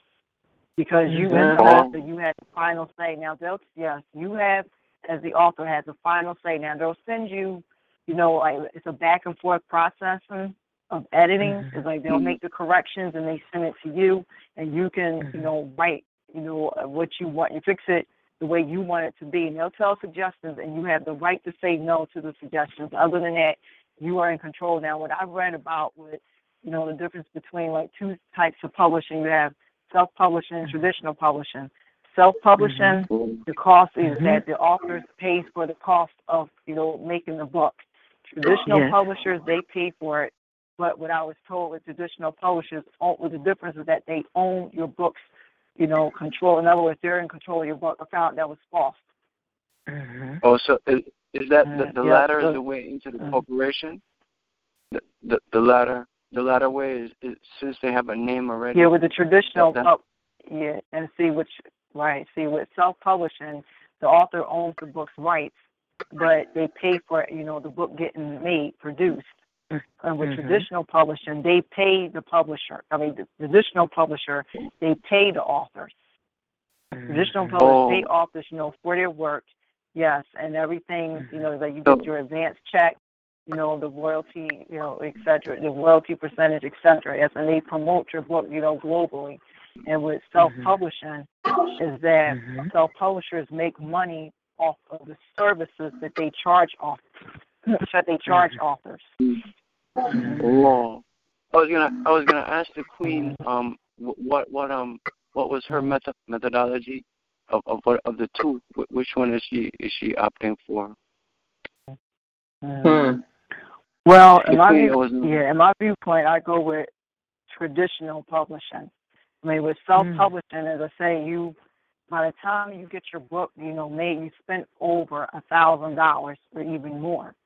Because of the services they charge, like the copy editing, and then you have your, copy editing, the editing back and forth, and then you have, with the design, et cetera. I just want to interject. A way to cut the costs or to avoid having to pay a proofreader and then a copy editor even is to go to the following site. It's Grammarly, which is www.grammarly, spelled GRAMMARLY.com. And what happens is if you have your manuscript saved in Word document format, you can submit it to Grammarly.com. You would first need to set up a free account. You would submit it by email. Grammarly.com will do the spell check, the grammar check, and help with formatting, and they will show you what their idea is as for any edits that you would need to make for a professional looking manuscript copy, one that would be considered as publishing approval material. So you want to definitely use this resource. Grammarly, again, it's spelled GRAMMARLY.com, www.grammarly.com. They have an automated grammar checker, instant writing assistant, free browser extension, and there's just a couple of ways that you can communicate. You can establish a effective team of communicators that you correspond with, and you just talk about your book or your manuscript and what changes you are considering making. So it's like a resource that's available. If you have the internet, you can access it. And again, it's a free writing assistant. Grammarly is even called that. Grammarly Incorporated is a software company. It was first released in July year 2009, and it's a proofreading resource to check against more than 250 grammar rules. I recommend it. It is accessible. It is available to you at your fingertips and free. So I'm sharing it now in the chat room. Grammarly, like Grammarly. Thank you. Yeah, I'm gonna message you. Skysky, the actual link. Check it out. Yeah, I'm gonna message to you. Okay. All right. Thanks. Thank you so much, man. Thank you so much. Thank you. Yes. Good information. Yes. And thank you, Sage the Page. Because the best, you're welcome. Anything that's going to work for you, and anything that's going to work for you, use it. Yes, because if your book stands out, like a resume, I tell people don't do the traditional resume because they're gonna throw it away in the trash. But if you make yours stand out, they'll hold on to it, Yeah. And that's true. you know what I mean? I never do nothing traditional. Never do anything traditional. Because I notice in some cases it's not good too. Yeah, and I want to add this Warriors Queens of Poor. I want to add, regarding traditional, that when you do things different, traditional, we feel threatened, by it because it's misunderstood. And by it being misunderstood, and by it being misunderstood, and that's when it's, the attention gets drawn to it. Makes them isn't that find so? out how. Yes, isn't that so? That is so true. And that's so true. I've seen it on TV. You've seen it on TV, and you see it in your music world. You see how your entertainers and your artists looks, and they draw attention. Ooh, and they draw attention. Put some pepper on it, man. Hot pepper on it. The food that comes in normal food as well as extra hot pepper.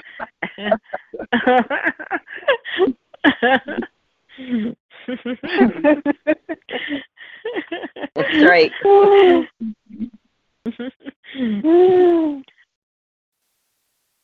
And this reminds me too of what I'm presenting tonight. It's always connecting. Like what I write about, what I tell my writing advice in the articles is as if they're saying before, read us, tell about us. This is what's going to be on tonight's episode, the focus topic.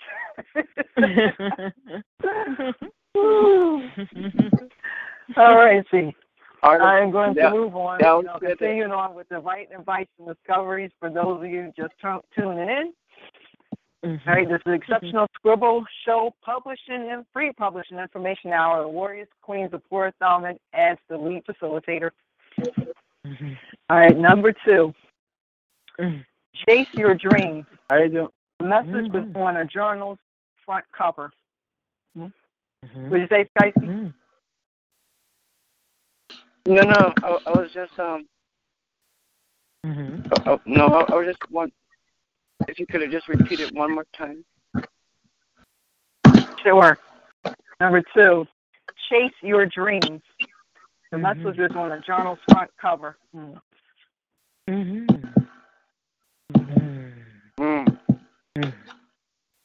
Chase your dreams. Wow. Good topic. That says it all. Yes. That says it all. Yes. Yes. And that's catchy. That is it sure is. catchy. Yes. Yes. The second part and that's what I mean.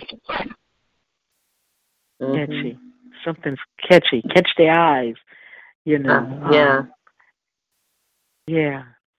I like and that. Thanks, yeah. Maelyn. I was thinking about you too because coming from having been in the fashion industry, having had that privilege to experience what it's like to be a fashion model, you know how it matters how it matters much that when you're trying to get a message out there, that you package it in a way that's like you put it in the phrase catchy, a way that's going to be trendy. Because if it's not packaged well, it doesn't matter how nice and how well designed that outfit might be. Sometimes the packaging sells it. It's how it's presented. It's how it's packaged. So we got to keep that in mind as writers. It's not so much what you say, it's how you say it. And if you can come up with a catchy or trendy tagline, you can help promote your book in ways that money alone can't do for you. So exactly. Exactly. Yeah, creative. You got to be witty and creative. Yes, that's so true. Because you could have somebody who's well known, who already an author, and look at your book and say, "Wow, that kind of catch my eye a little," And another thing, and this Warriors Queens report, I just want to add about catching the eye, like tonight, like reading your book.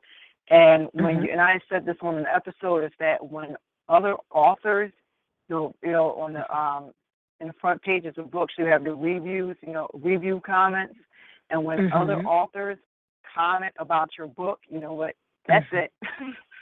Yeah, I think that tends to make people really, really. When you got authors comment on your books, critics comment on your book, then that kind of stir you up. Wow, what about it? I better buy this book and see what's about it. Because you notice when critics talk about the movies, and the more critical they are, the more people come out. That's true. Yes. Did you know that? You notice that? That criticism works both ways. It's Warriors Queens before, I know what you mean. Yeah. So that criticism works both ways. Is that the banned? I'm using an example. The banned books list. Now, unless you know that the banned books list is going to make people want to read it to find out why it's banned. Banned. Yeah. I'm a part of that movement too. I read banned books.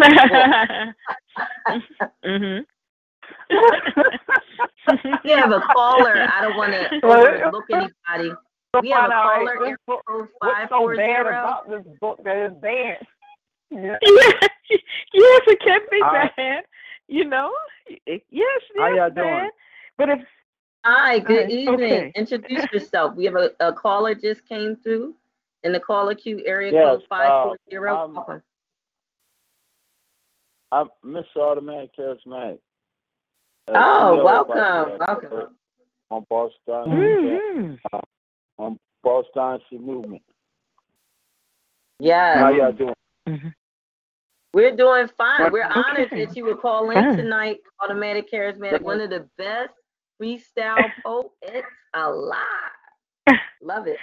Welcome, brother. I want to send my condolences to a sister that was shot on a viral video. Pregnant woman. My goodness. I saw that. Yes. Shot by a white officer. And my condolences. I think that black people are beautiful, and some people just don't understand that.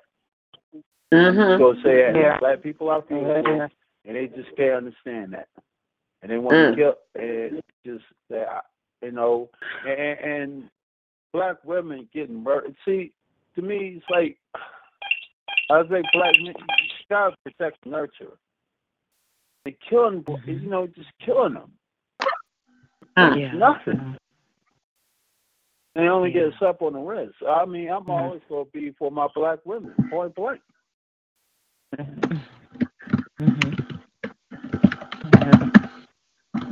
Yeah, and you know what? I care about all life. Charisma caller. Yeah. This is Warriors Queen 4, and I do when I have a comment. No, not a comment, but a connection. You called in on the free publishing information hour, but I do have a connection to what you just said. It's going to be coming up later on. So if you can just hold on until I get through my writing advice from discoveries list, and then I can come up to what you had said in the connection. Okay. Okay. All right. Okay, I just want to say salute to the publisher, and I wish you a whole lot of success. Thank you. All right. Well, all right. All right. Well, I'm going to move on. Thank you. Number 3. Send articles to your emails in case their posts are removed.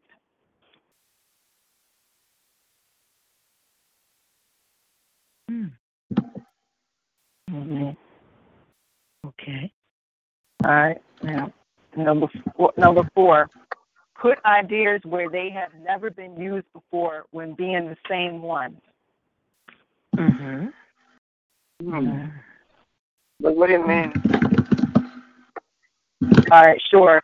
So, all right. For example, there was an idea. It was the 2 words that I had, I had written down, and I was trying to decide. All right, now where can it be used? Where does it belong? And then that what came to my mind is, all right, you know what? Put it as something that's that's been unthoughtful of, and that's how I did it. Oh. In a different way. Yeah. Okay. Yeah. All right. Number 5. Series self-evolve from the first book.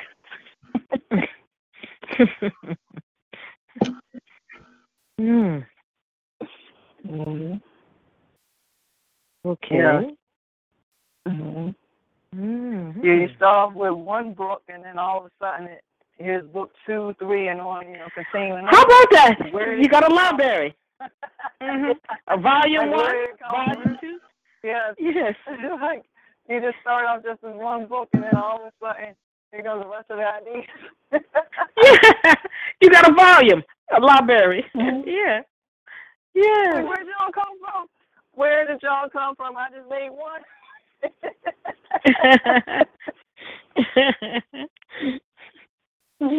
Yeah.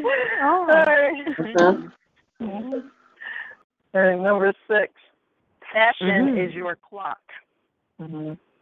Okay. Passion is my clock. And I'm going to ask Warrior Risk Queen, can you speak directly into your mouthpiece? We're having a little difficulty hearing you on the other end. Thank you. All right. All right. Can you hear me now? Yeah.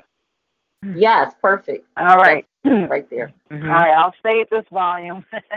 All right. Number 7. Paraphrasing, which means writing in one's own words and connecting ideas or stories as challenges.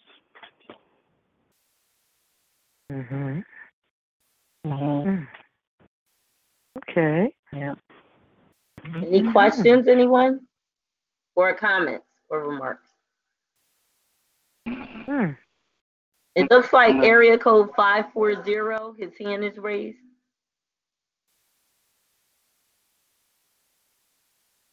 That will be automatic charismatic. Did you have another comment or question? Okay, it looked like I saw the hand raised, so I just wanted to follow up on that. Okay, all right, Warrior see, I'll move on. Sure. Thanks. Number 8, stories tell about themselves to writers. Stories talk about themselves. Yeah. Yes. I can see that. And that's Ms. Maelyn Davis speaking, right? Yeah. Yes. Anyone else? All right. Like moving on. I'm gonna ask Mr. Carvin, the poet. You'd like to comment on that?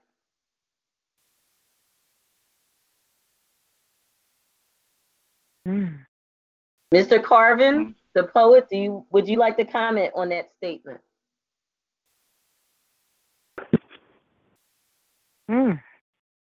Okay, so we'll continue on. Anyone else want to comment on that? That Well, I story. can understand. Mhm. Tells of the writer. Mhm. You talking about? Yeah, their inner self. Yeah, yeah, how they feel inside. Yeah, see, the stories are basically talking to the writers. Yeah, because they're writing it and they're writing how they feel. You know, I'm thinking about a song. Good songs come out of hurt, pain. You know what I mean? And I mean, become hits. You know, so I take it like writing like that too. Also too, you know, you begin to feel their pain. You know, and what they're going through, and that become a bestseller. Ooh. You know, I've heard people say that you should.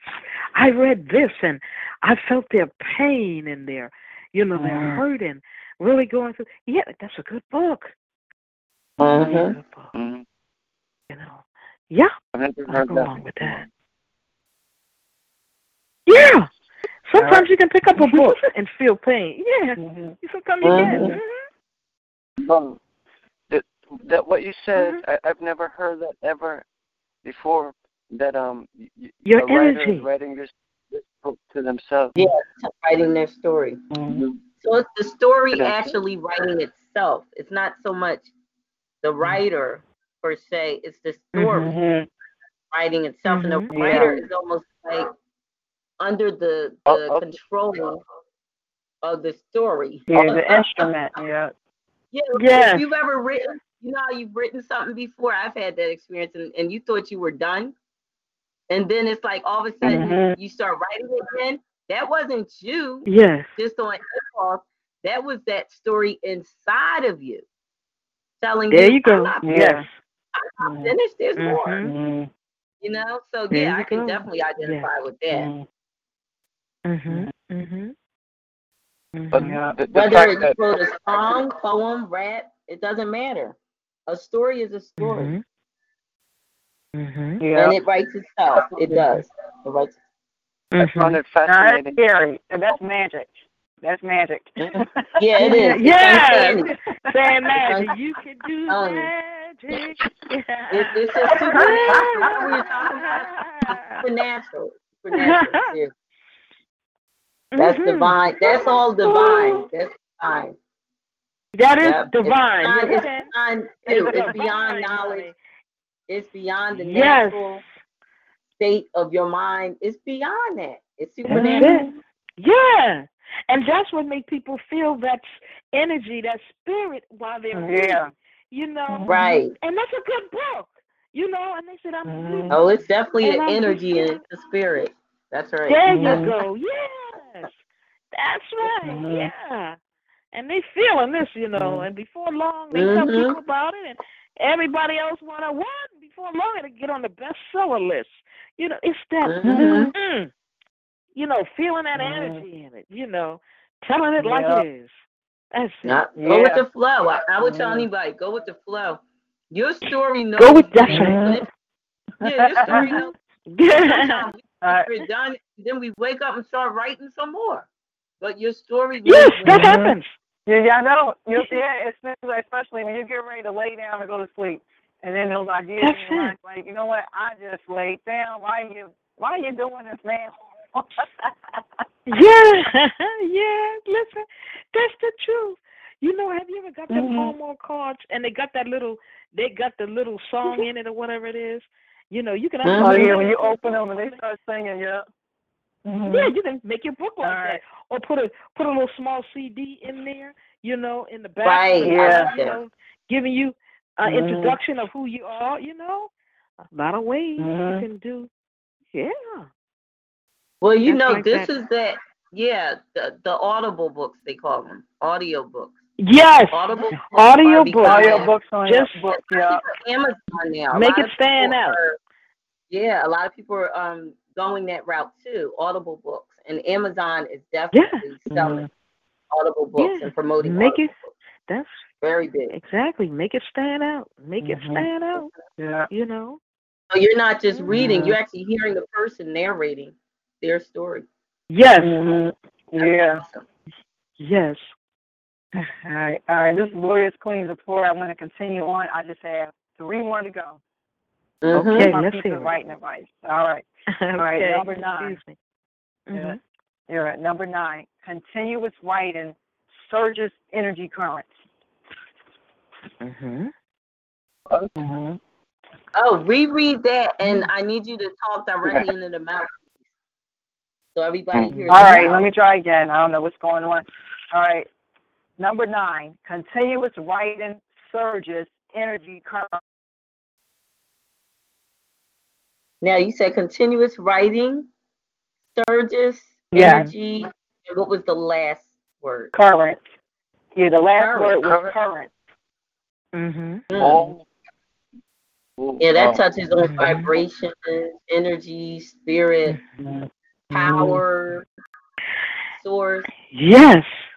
And how about if you're really into it, you're writing, and people can tell just how you feel. You know how. That's true. I found myself like that. You can start writing one way, and your inner self come out, and you write another way. That's interesting because when they look at your book, they say, "Wow, she write two different ways," and then they start to thinking, "How did that happen? What did that make it interesting too?" Yeah. It's That's like when you write in the first person. Yeah. Go ahead, Warriors, and I'll come next. Yeah. Yeah, and I was saying from my, experience, a summary for a story, and then all of a sudden the subplot came up.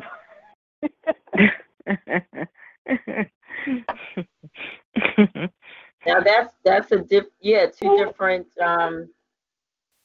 actual voices, 2 different parts in the story. That's interesting. Very interesting. Yeah. And I was going to share. And I'm telling you a sub. Warriors, so go ahead. I'm going to say the definition.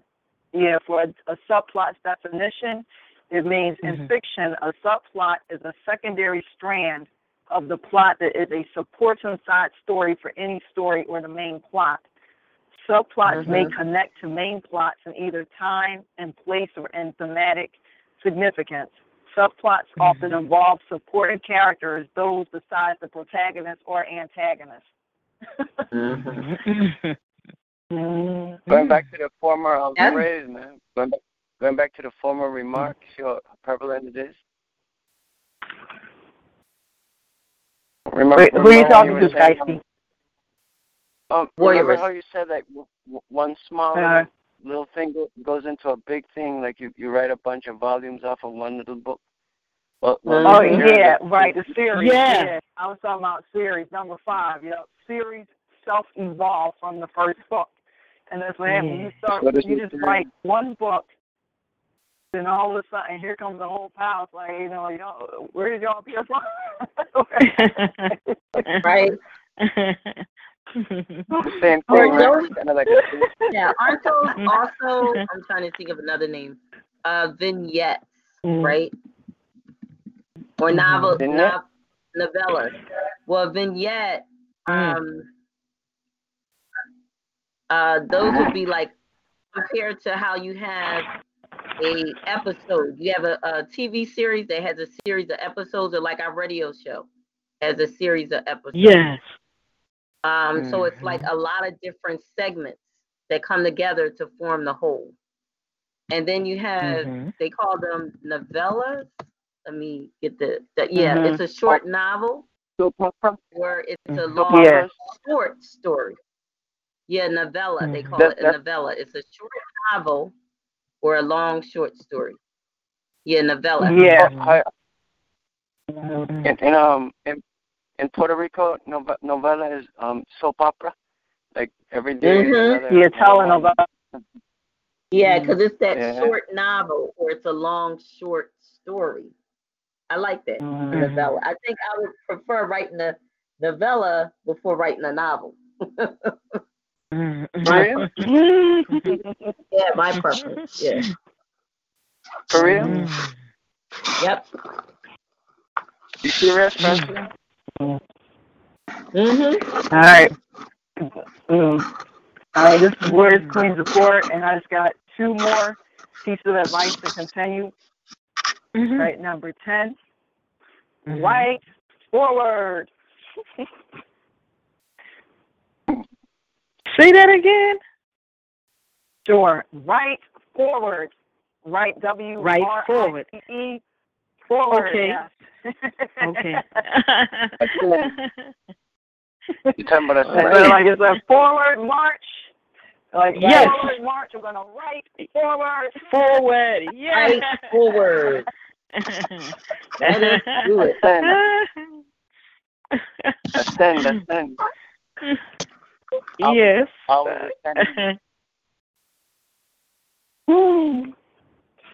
right, and number 11, the final piece is there are markets for every genre, which means story category. Yeah. Okay. Yeah. I mean,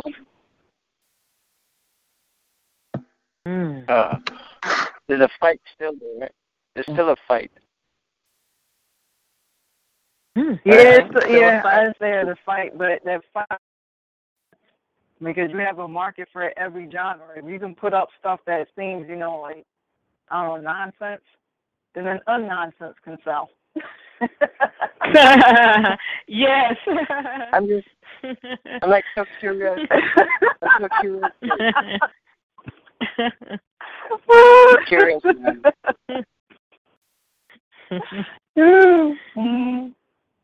I tell you, we're definitely getting a lot of information distributed tonight, a lot of key information.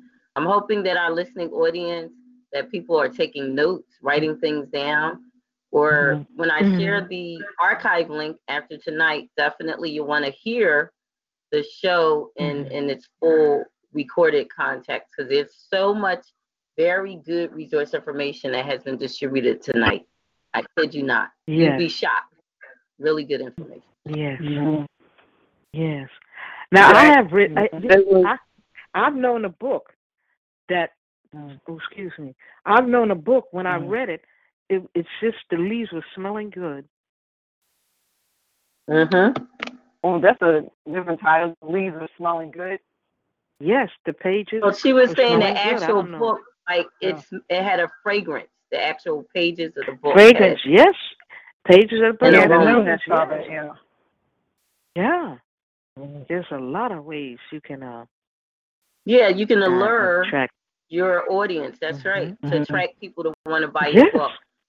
Sometimes it's all about the image that you have on the front. Sometimes it's not even the image. I've seen books that sold fast and they didn't have no pictures, but it was the message was the title. The title was like, there you go. It just grabs your, it just grabs you by the throat, like the title. That's like, right. oh, yes. I want to see what this book is about. With no pictures. Yes. No pictures. So no pictures, and people be reading it too.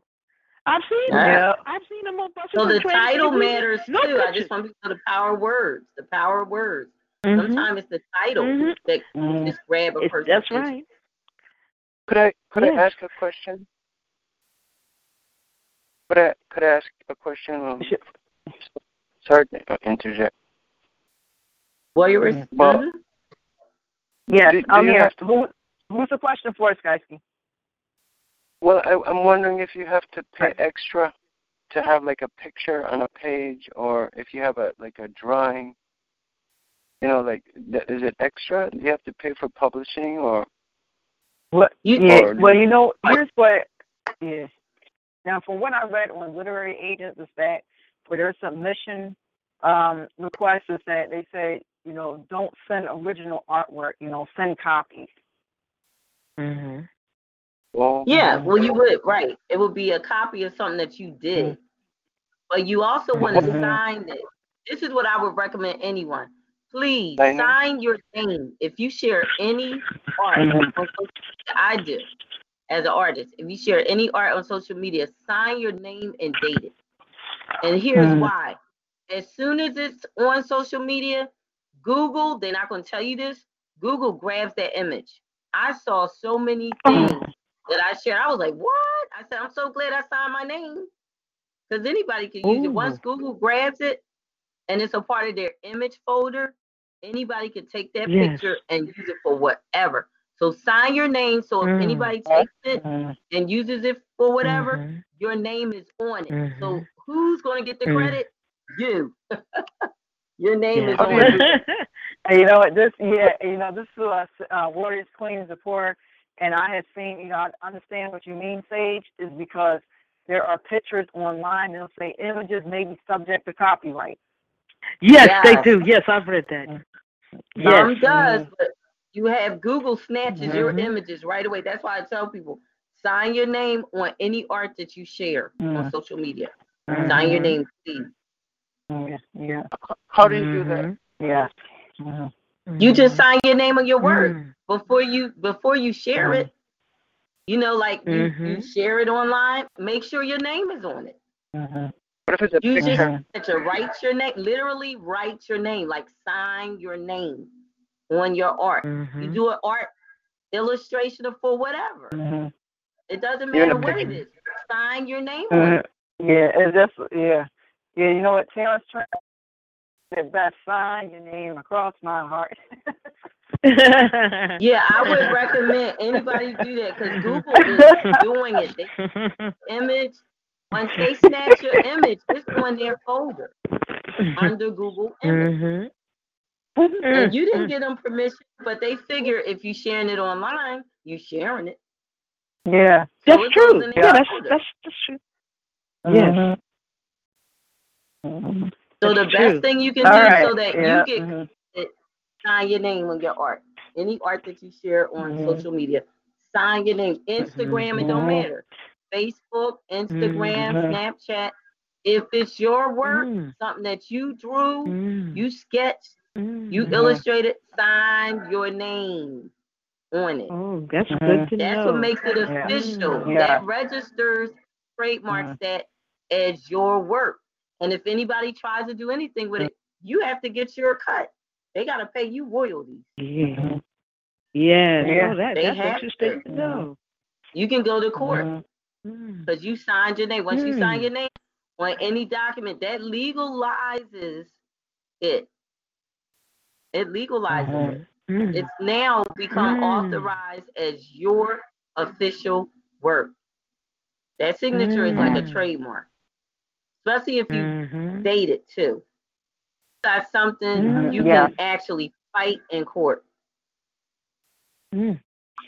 Wow, and that's so true. And you have witnesses. You got to remember, once it goes on social media, you got an audience now. That's it. You got witnesses. Yes, so anybody that saw it, they can stand up and they say, you know what, I saw it. It went up such and such a time, such and such a day. Her name was on it. The date was on it. She put that up there. You got witnesses.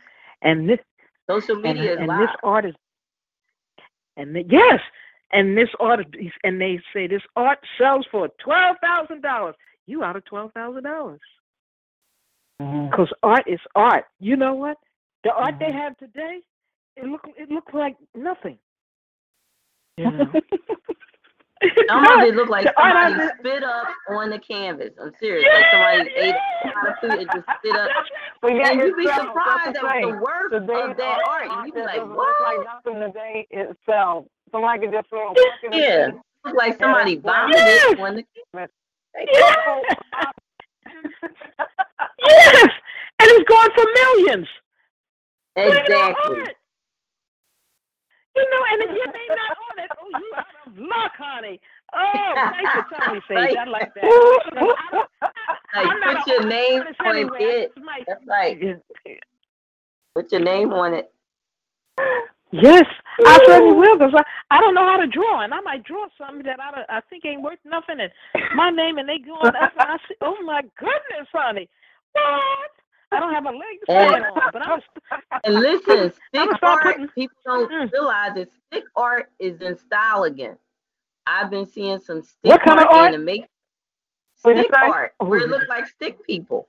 That's in style again. They that's in style now? Oh. Yes, stick art. They don't do it. You be surprised.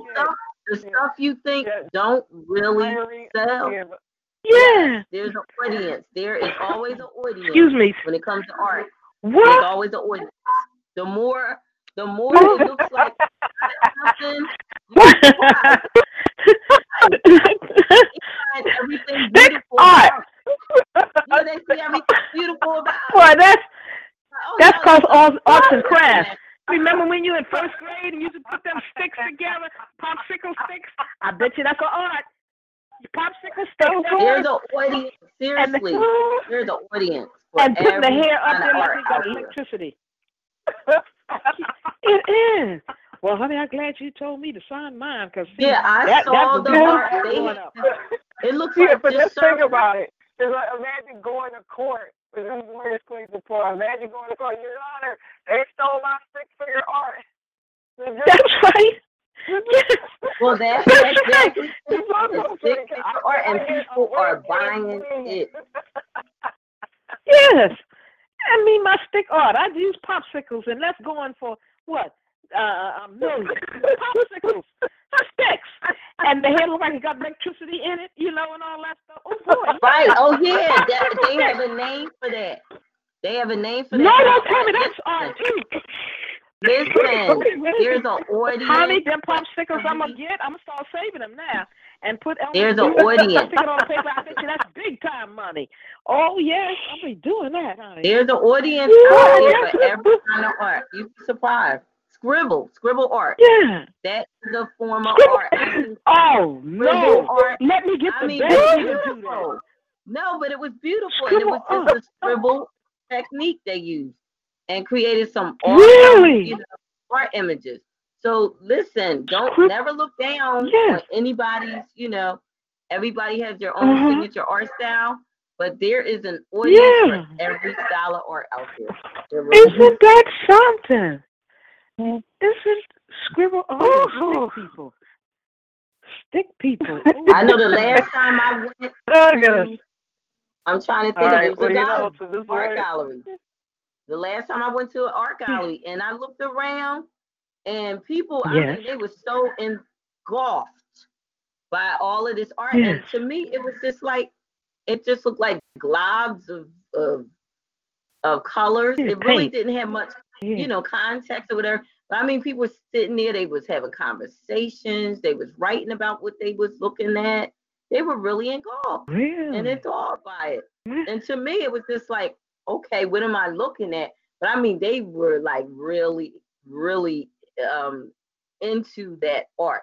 So there's an audience for any art style out there. Isn't that something? Yeah, just like this Warriors Queens of Porter, just like my last piece of writing advice, there are markets for every genre with a story category.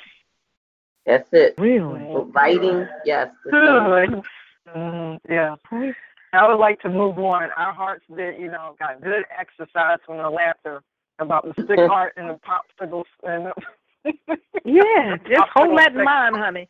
I'm coming out with a stick art. My name gonna be on the stick. That's right. I mentioned Diary of a Wimpy Kid. Put your name on that. And I mentioned Diary of a Wimpy Kid.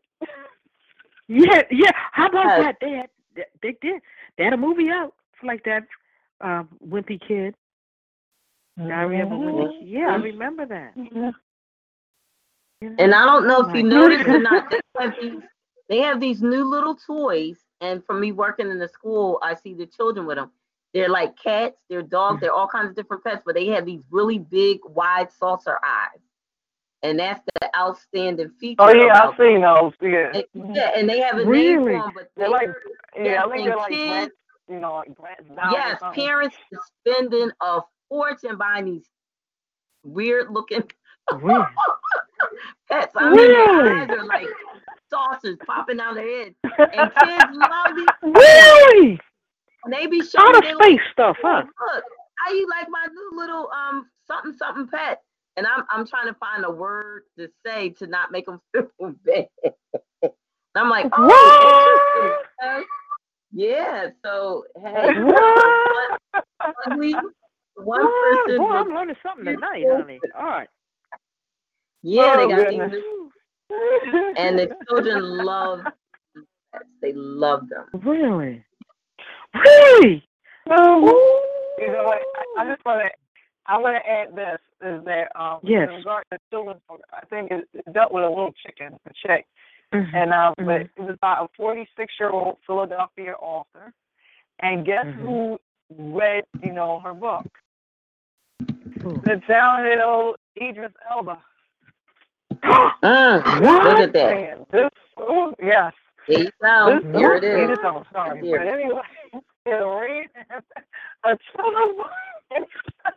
What? Yes, you can look it up. And he was he read the Dr. Seuss book. I got the name of the pet. They're called the Beanie Boos. The Big Eye Beanie. Big Eye Beanie Boos. Big Eye Beanie Boos. And these are the toys, and I mean the children are going crazy. Their parents spending a fortune buying these things with these big eyes coming out of their head. Little cats, little what's it dogs, called again? I mean, every pet under the sun. Called the Beanie Boos. BeanieBoos. The Beanie Boos. Big-eyed stuffed animals. The Beanie Boos, big-eyed stuffed animals. Wow. But this is what's trending right now. Our children are crazy about these things. What? Now, Isn't that whoever came up something? with the concept, they're making a fortune. And they're just little See pets, that? but they got these big eyes. See that? They Oh like, my God. Well, we might as well get on the Beanie ball and Boos, make some big eyes, big feet animals, Beanie Boos. or something. Ooh. Oh goodness! All right. This board is going to in America. The free publishing. Yeah. All right. I have a Only in new section called affirmation. Pardon me. Sorry. Yep. Well, we got our heart medicine today, which is laughter. Tonight, rather. All right. So back to the free publishing information hour. Okay. It's Yeah. called the new section is called affirmations, and I have two. Number one, I can, I will, I must. By Dr. Lucille Ijoy.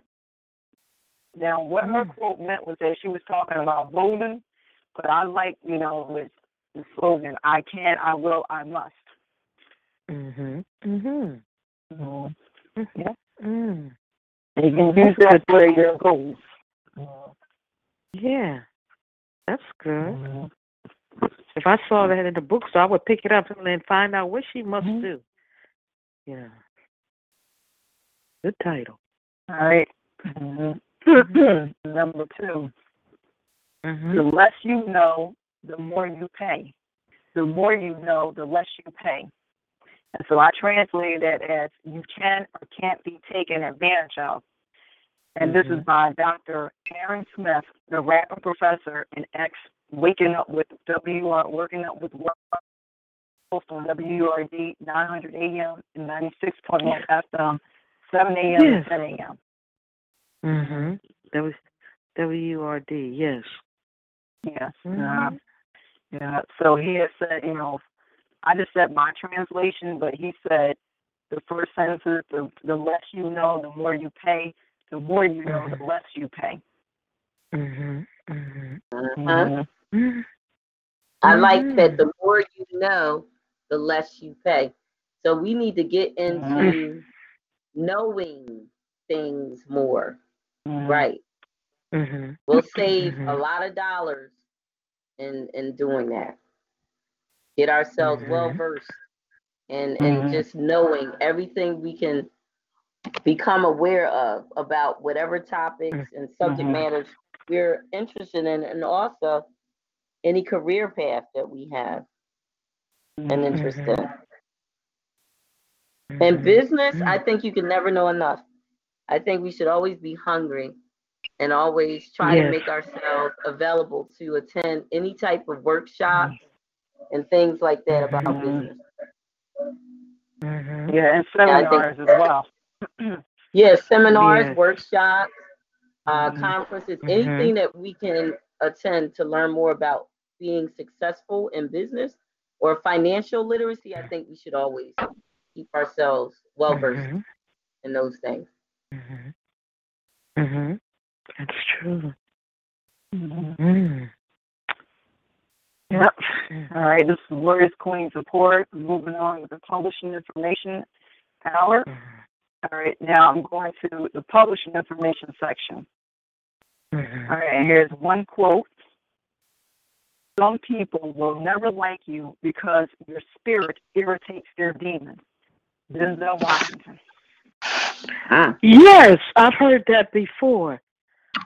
Wow. Yes. Denzel said that. All right. Oscar winner Denzel. Academy Award winner Denzel. Yes, Denzel. Yes.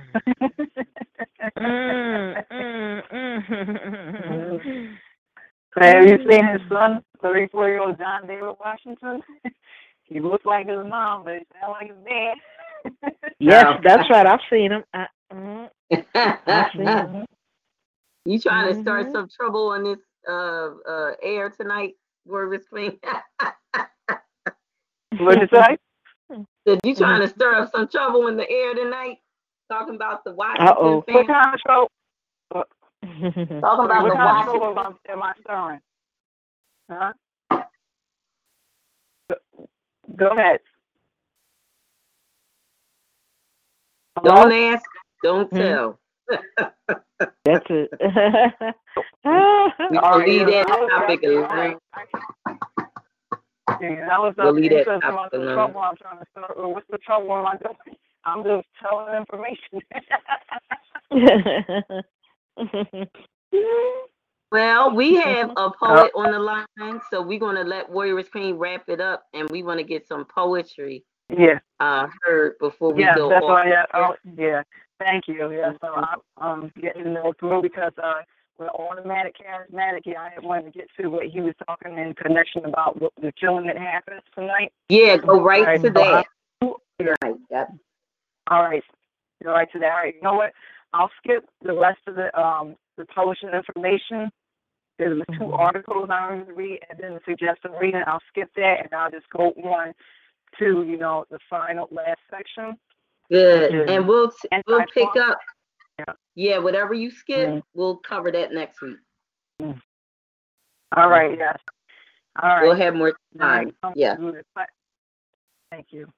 All right. So the final section is anti-Trump art warriors resistance medicine. And I'm going to skip down. All right. First, we'll start with the literature.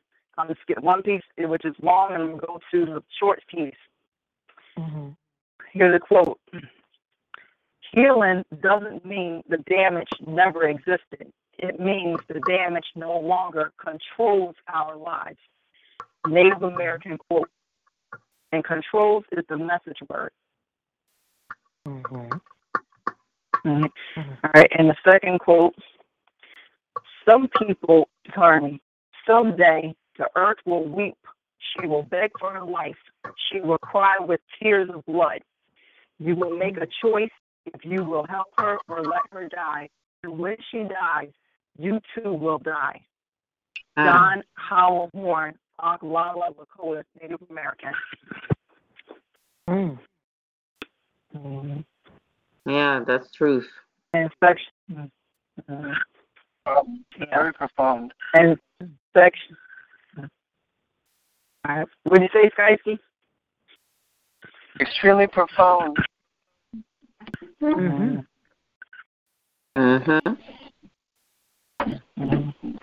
right.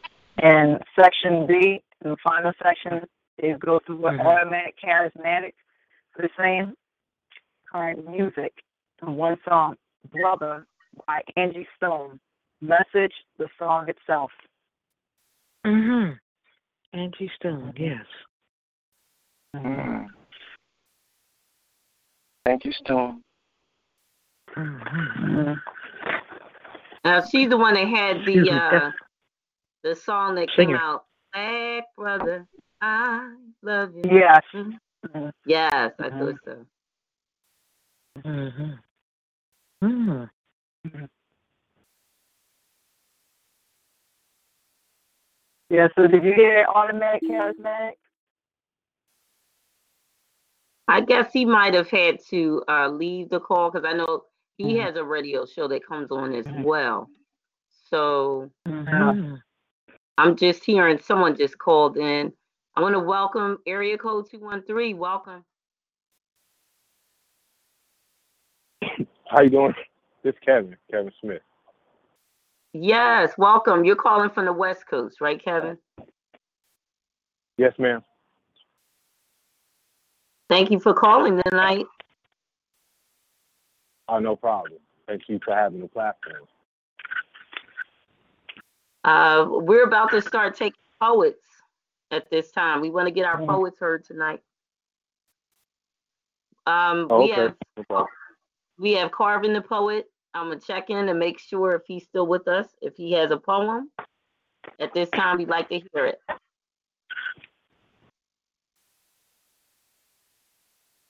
Poet Carvin, do you have a poem that you'd like to share?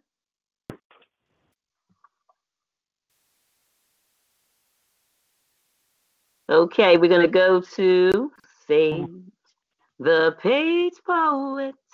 That's my signature. I'm gonna read a poem.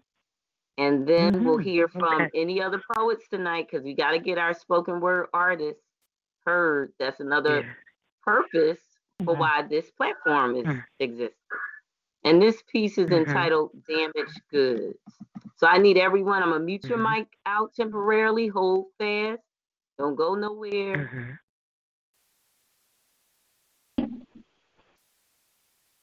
Don't you leave. Just want to get the mic muted so I don't get any background noise. This piece is entitled Damaged Goods. You will hear some drumming in the background when I do my spoken word art. That's another way I connect with my ancestors.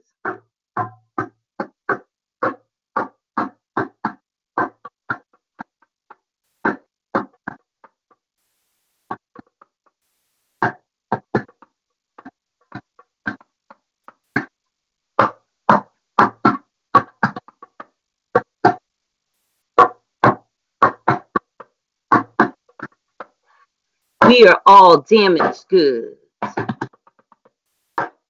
We all have scars, emotional scars, psychological scars, and physical scars.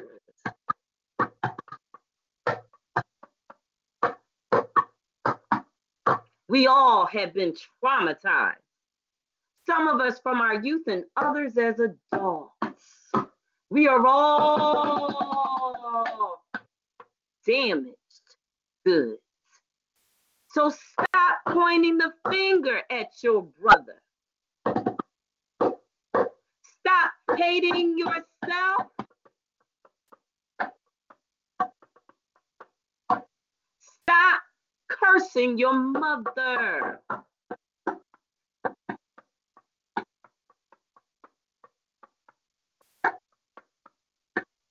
Your father did what he knew, and so he is a victim too.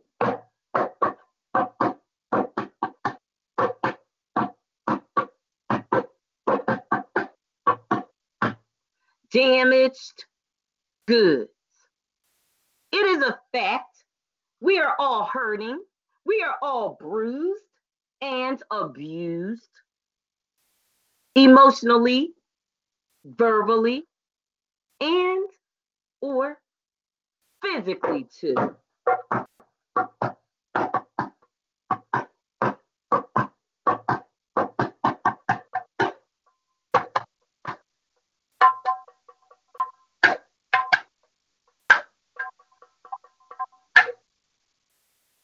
Damaged goods.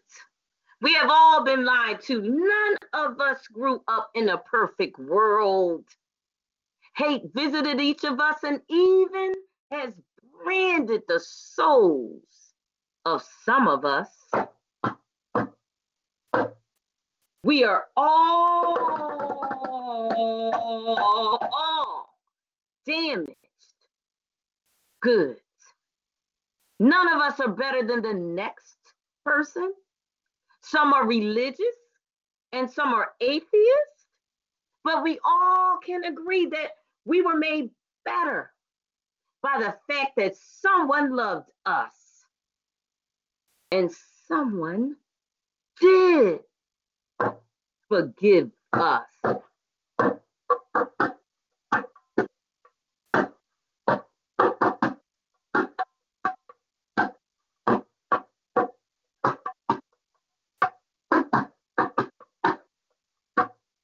I hurt, you hurt, so we hurt. We all need a physician. We all need retribution. Some of us were disenfranchised, while others were the abuser. But we all were the loser at one time or another.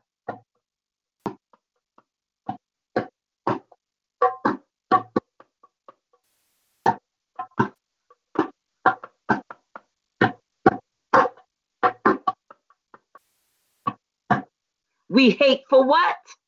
We are not better than the next simply because we won a bet, or better yet, because we stole what belonged to someone else and staked our claim on it. We need retribution. The devil literally stole the planet from us, and we allowed this to be. It's time for us to take it back.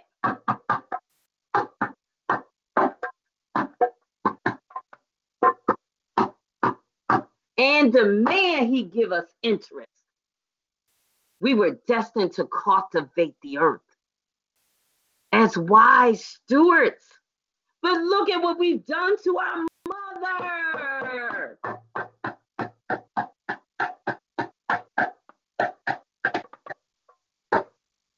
We are all damaged goods. The white man, the black man, the red man, and the yellow man. We are all damaged goods. The poor man, the rich man, the genius, and the mentally challenged. We are all damaged goods. The cops and the robbers. The lawmakers and the lawbreakers. Although some of us reside in Beverly Hills, while others live in the hood, we are all damaged goods. Damaged goods.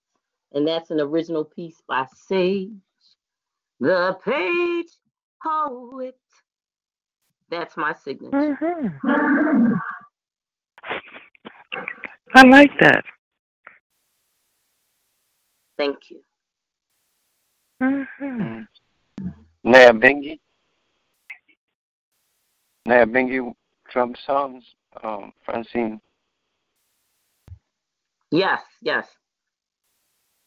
Naya Bingi means life to the righteous, death to the wicked.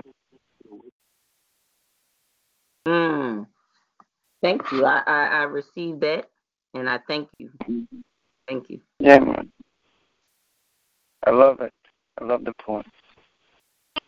I do too. Yeah, my way of telling truth. You know, I want to honor those that paved the way ahead of me. So when I hit on drum, I'm making a connection. That's a universal language. And the drum being the oldest instrument on this planet. That's the way our ancestors communicated. The drum spoke. Yes, they the did. drum communicated and told what happened in every village. So if somebody was born, if somebody died, okay, if there was a change, if there was a transition, there was the drum that spoke.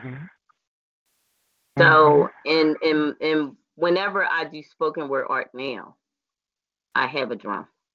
I have my talking drum. And it was one that was carved from in Ghana. And that's my way of staying connected with my four people. Even for the American, those that are indigenous, you know, because we also have our indigenous ancestors of this land that we live on today. And much of this land now is being reclaimed by the indigenous descendants. They're taking it back, the land that was stolen from their forefathers. So I'm a part of that movement. I'm also a part of that movement too. So I'm connecting with my heritage. Whenever I do my poetry, whenever I do any spoken word, I connect with my heritage, my ancestors. And I want people to know they live through us. They speak through us. Our works to testify of them. We should never be disconnected. That's like cutting a root off of a plant when you disconnect from your ancestry or your heritage. You die. So I'm not Americanized, nor do I condone Americanizing anybody. I think it all have our identity. That's what we were born with, and we should not lose that. We should not lose that. Never let anyone take it away from you. Never let anyone take it away from you. So that's where I'm at with that. So whenever you hear me, when I do a spoken word presentation in art, and a lot of my art too, I like to depict images that show my heritage, whether it's the clothes, the patterns in the clothing, the hair, the features. I try to, you know, keep it displaying my heritage. And it doesn't matter, like a lot of people say, well, what if you have mixed ancestry? You still should not hide any of who you are. It should come through in everything. You know, your hair, the way you look, the seasonings, you know, everything should tell who you are. If no one can tell who you are from whom you come, there's a problem. You have taken on an identity that's not real. It's not who you really are. So it's, you know, how do we show our ancestors? How do we pay tribute to them? How do we show them that we honor and love and respect them and approve them for the things that they did to pave the way for us? You know, we honor them through what we do, do our work. Just like, you know, we worship our Creator through our works.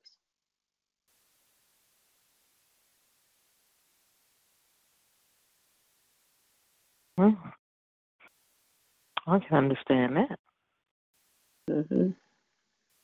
So I have another piece, and I'm going to share that tonight. But I just wanted to share damaged goods because the message. Yes, I like that.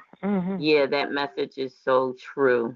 And, you know, it's for us to realize, you know, we're all damaged goods. No one's exempt. No one is exempt. Yes. So what do we do about it? We get better. You know, we don't keep doing the same things that are a mistake. You know, what we should be doing is evolving. So if we make mistakes, we don't continue to make the same mistakes. And we grow from those mistakes. Yes. We grow from it. Yes, we learn from them. So I have a poem, and this one is entitled Black Beauty. And I'm just going to mute the mic for a moment, and then we'll hear some more from each one, and then we'll wrap up tonight's show. This piece is entitled Black Beauty.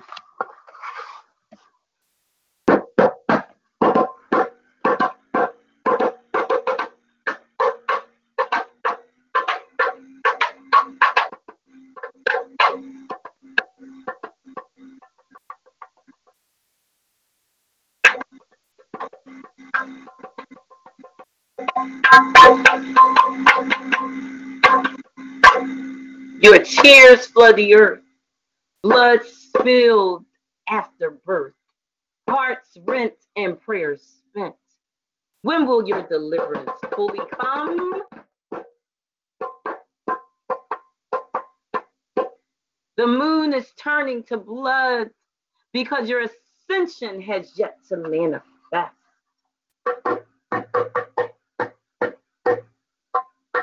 Time is gone and yet people still deny. You are the fairest child born for scorn. Yet reborn to be the leading nation, the promised child, handed over to the scornful in hopes they will gain perspective and see their need for change.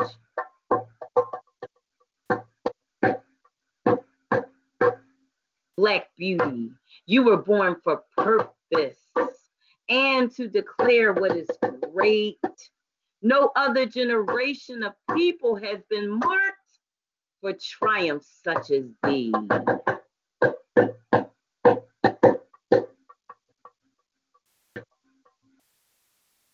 Genocide could never exterminate thee, and trials and tribulations can't hinder thee.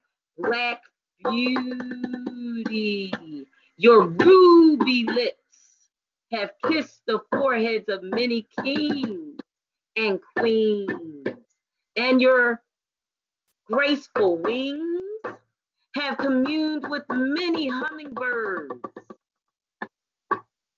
to reverse the discourse between nature and man until humanity conforms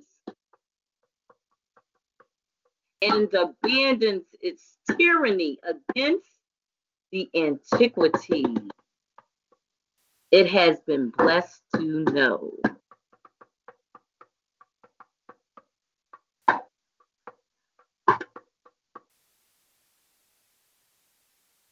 Black beauty, you are the pearl of great price.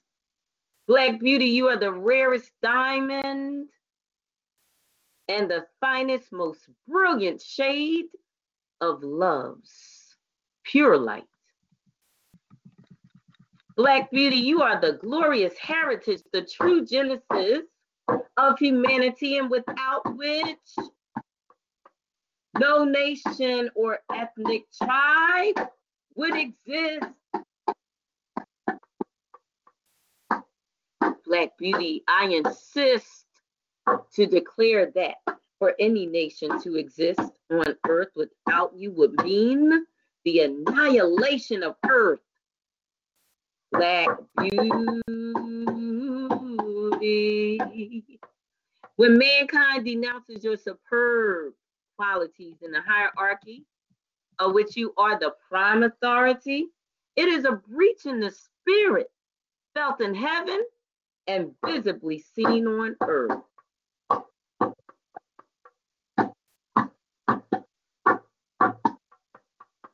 When black beauty is denied his or her crown, the multiplicity of the humanities is denied. Common sense is removed.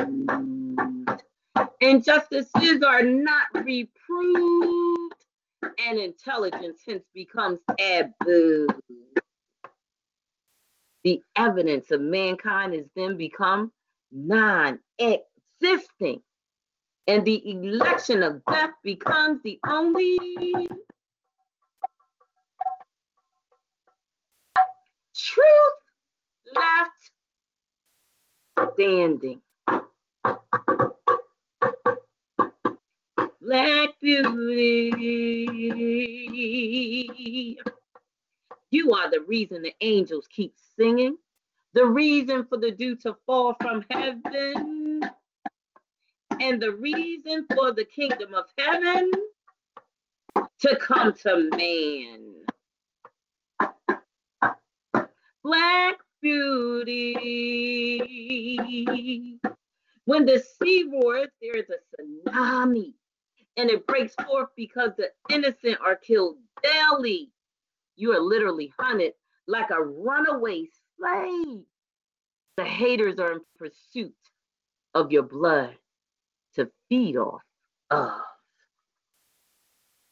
Black beauty, remember your destiny. Deny the hell that is summoned to consume thee. Remember your antiquity. Your royalty is the legacy, but your loyalty is the tribute to pain and glory. Black beauty.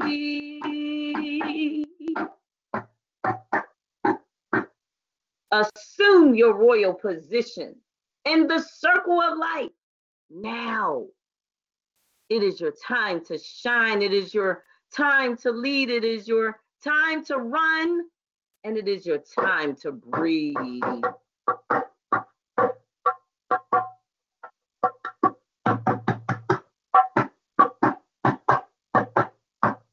Stop bleeding for the receding shores of sand made thinner by the day because of the ignorance of the hateful, weak man. Black beauty. Your mother is calling you home. Your father is declaring your independence.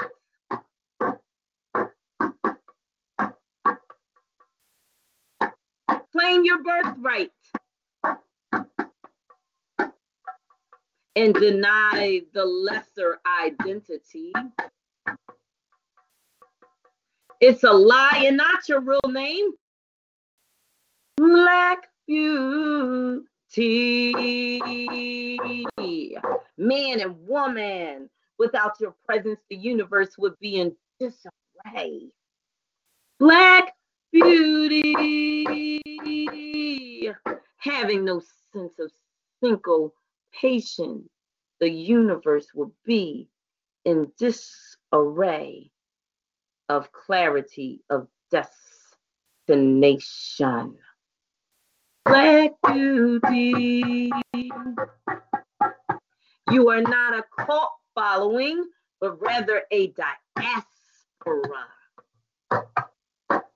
Black beauty, may your readmission to humanity be a safe return. May the prospect of living in harmony with nature reverse the curse and rehearse within us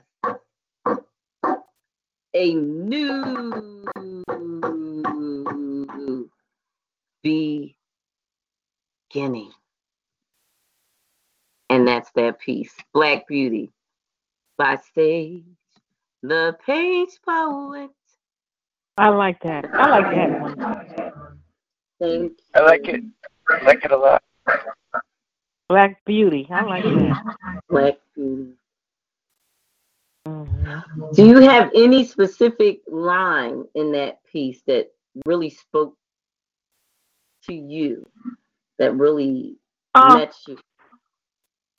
Mm-hmm.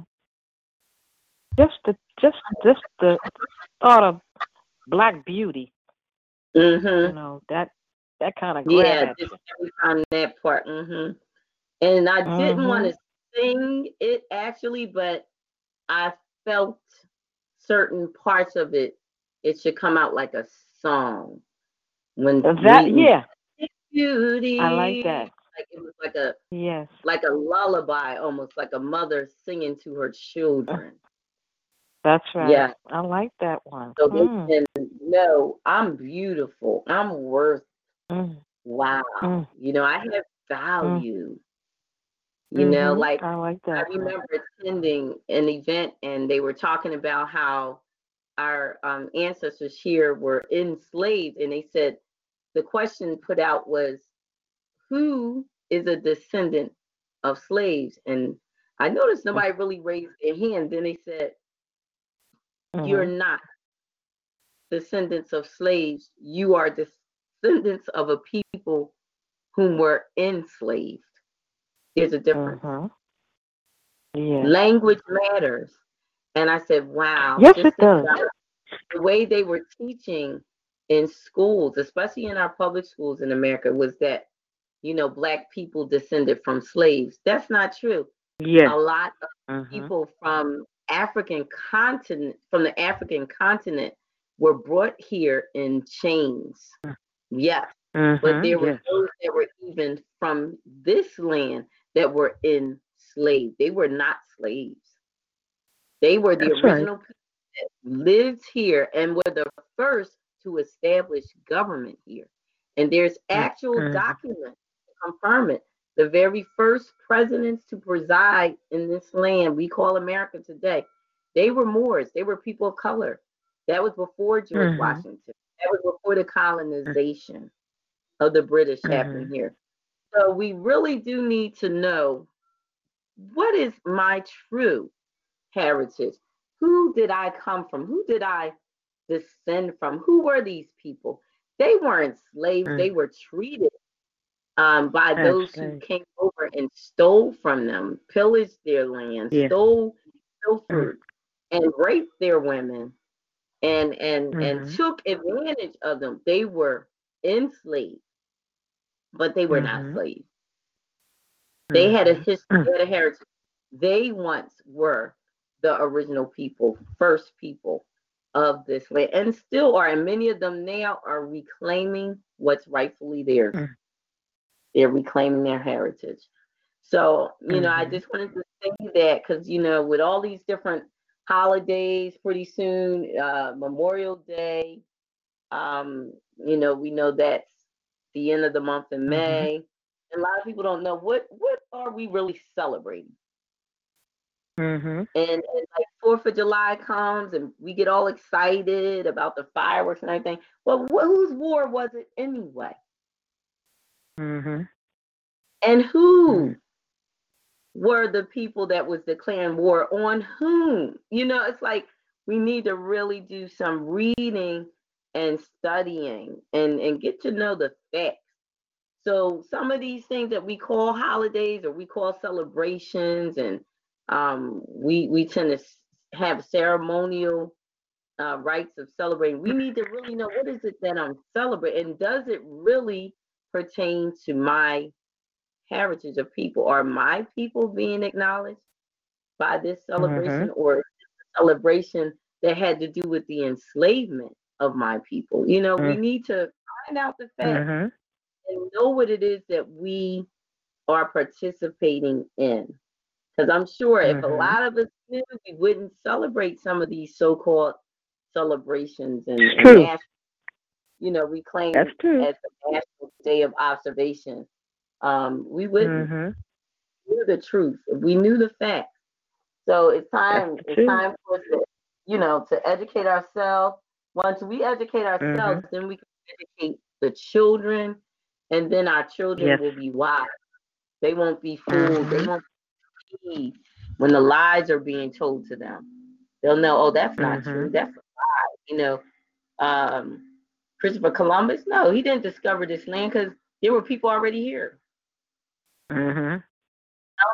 So we do need to, it's time. This is the era we're in. This is the day we're in, where people aren't ignorant anymore. They're awakening to the truth, and they don't want to be lied to. Even the children, they're like, tell me the truth. Don't spare no details. I want to hear it just the way it happened. They even want to know. So, it's time for us to spare it all and write books. We need to get our stories told. And I remember it was said some time ago, if the one who is the perpetrator or the oppressor is writing the books, then the truth is not what we're reading. And we got to keep that in mind. Who's writing the books? If your enemy is writing your story, then how much truth Are people going to Not hear too about much. your story? No, your enemy's That's not going true. to tell the true facts. No, it's not. They're going to tell the lies, the bold lies. Yeah. Yes. That's right. Mm-hmm.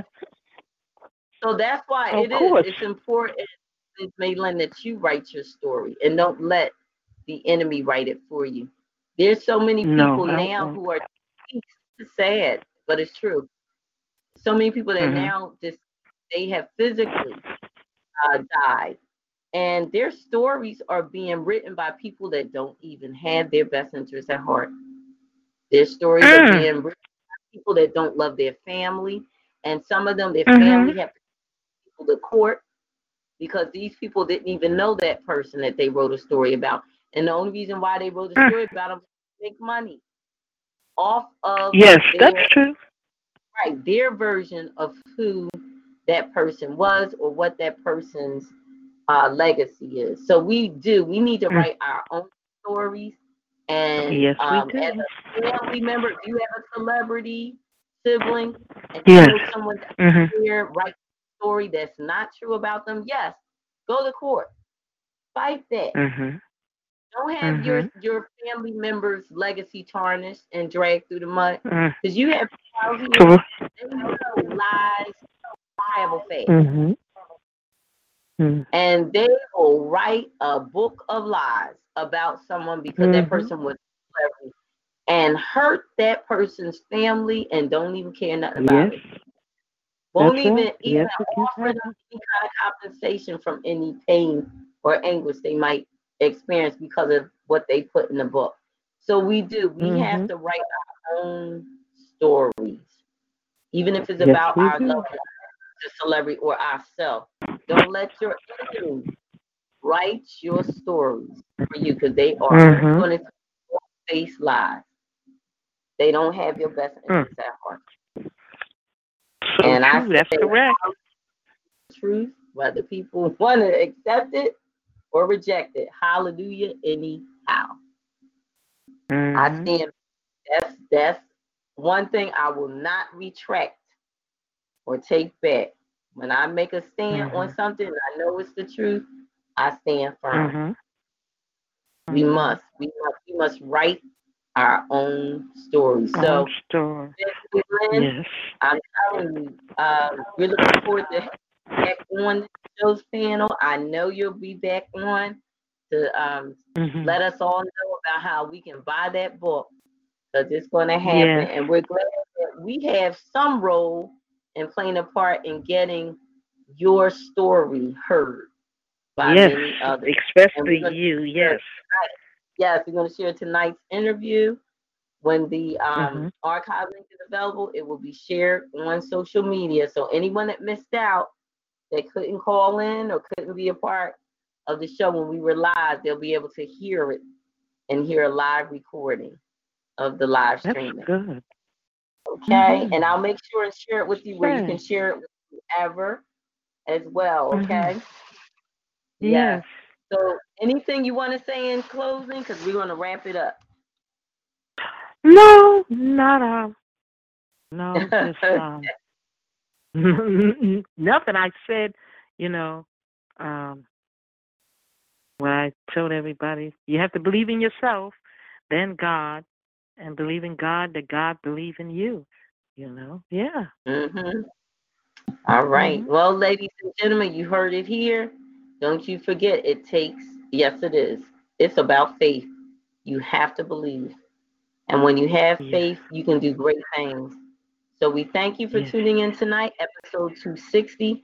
Don't forget, tune in next Tuesday. We will have the Writing King in the spotlight from 8 o'clock to 9 p.m. Richard G. Lowe Jr. is the Writing King. Any questions you have about how to monetize your writing and how to make a living as a self-published author, that information will be provided to you then and there. That's on next Tuesday, which is May the 21st. Next Tuesday, May the 21st. And don't forget, 8 o'clock p.m., call in. Join us in the chat room. Go to www.talkshoe.com. Our show's ID number is 133193. 133193. And don't you forget, you can call in if you don't want to join the chat room.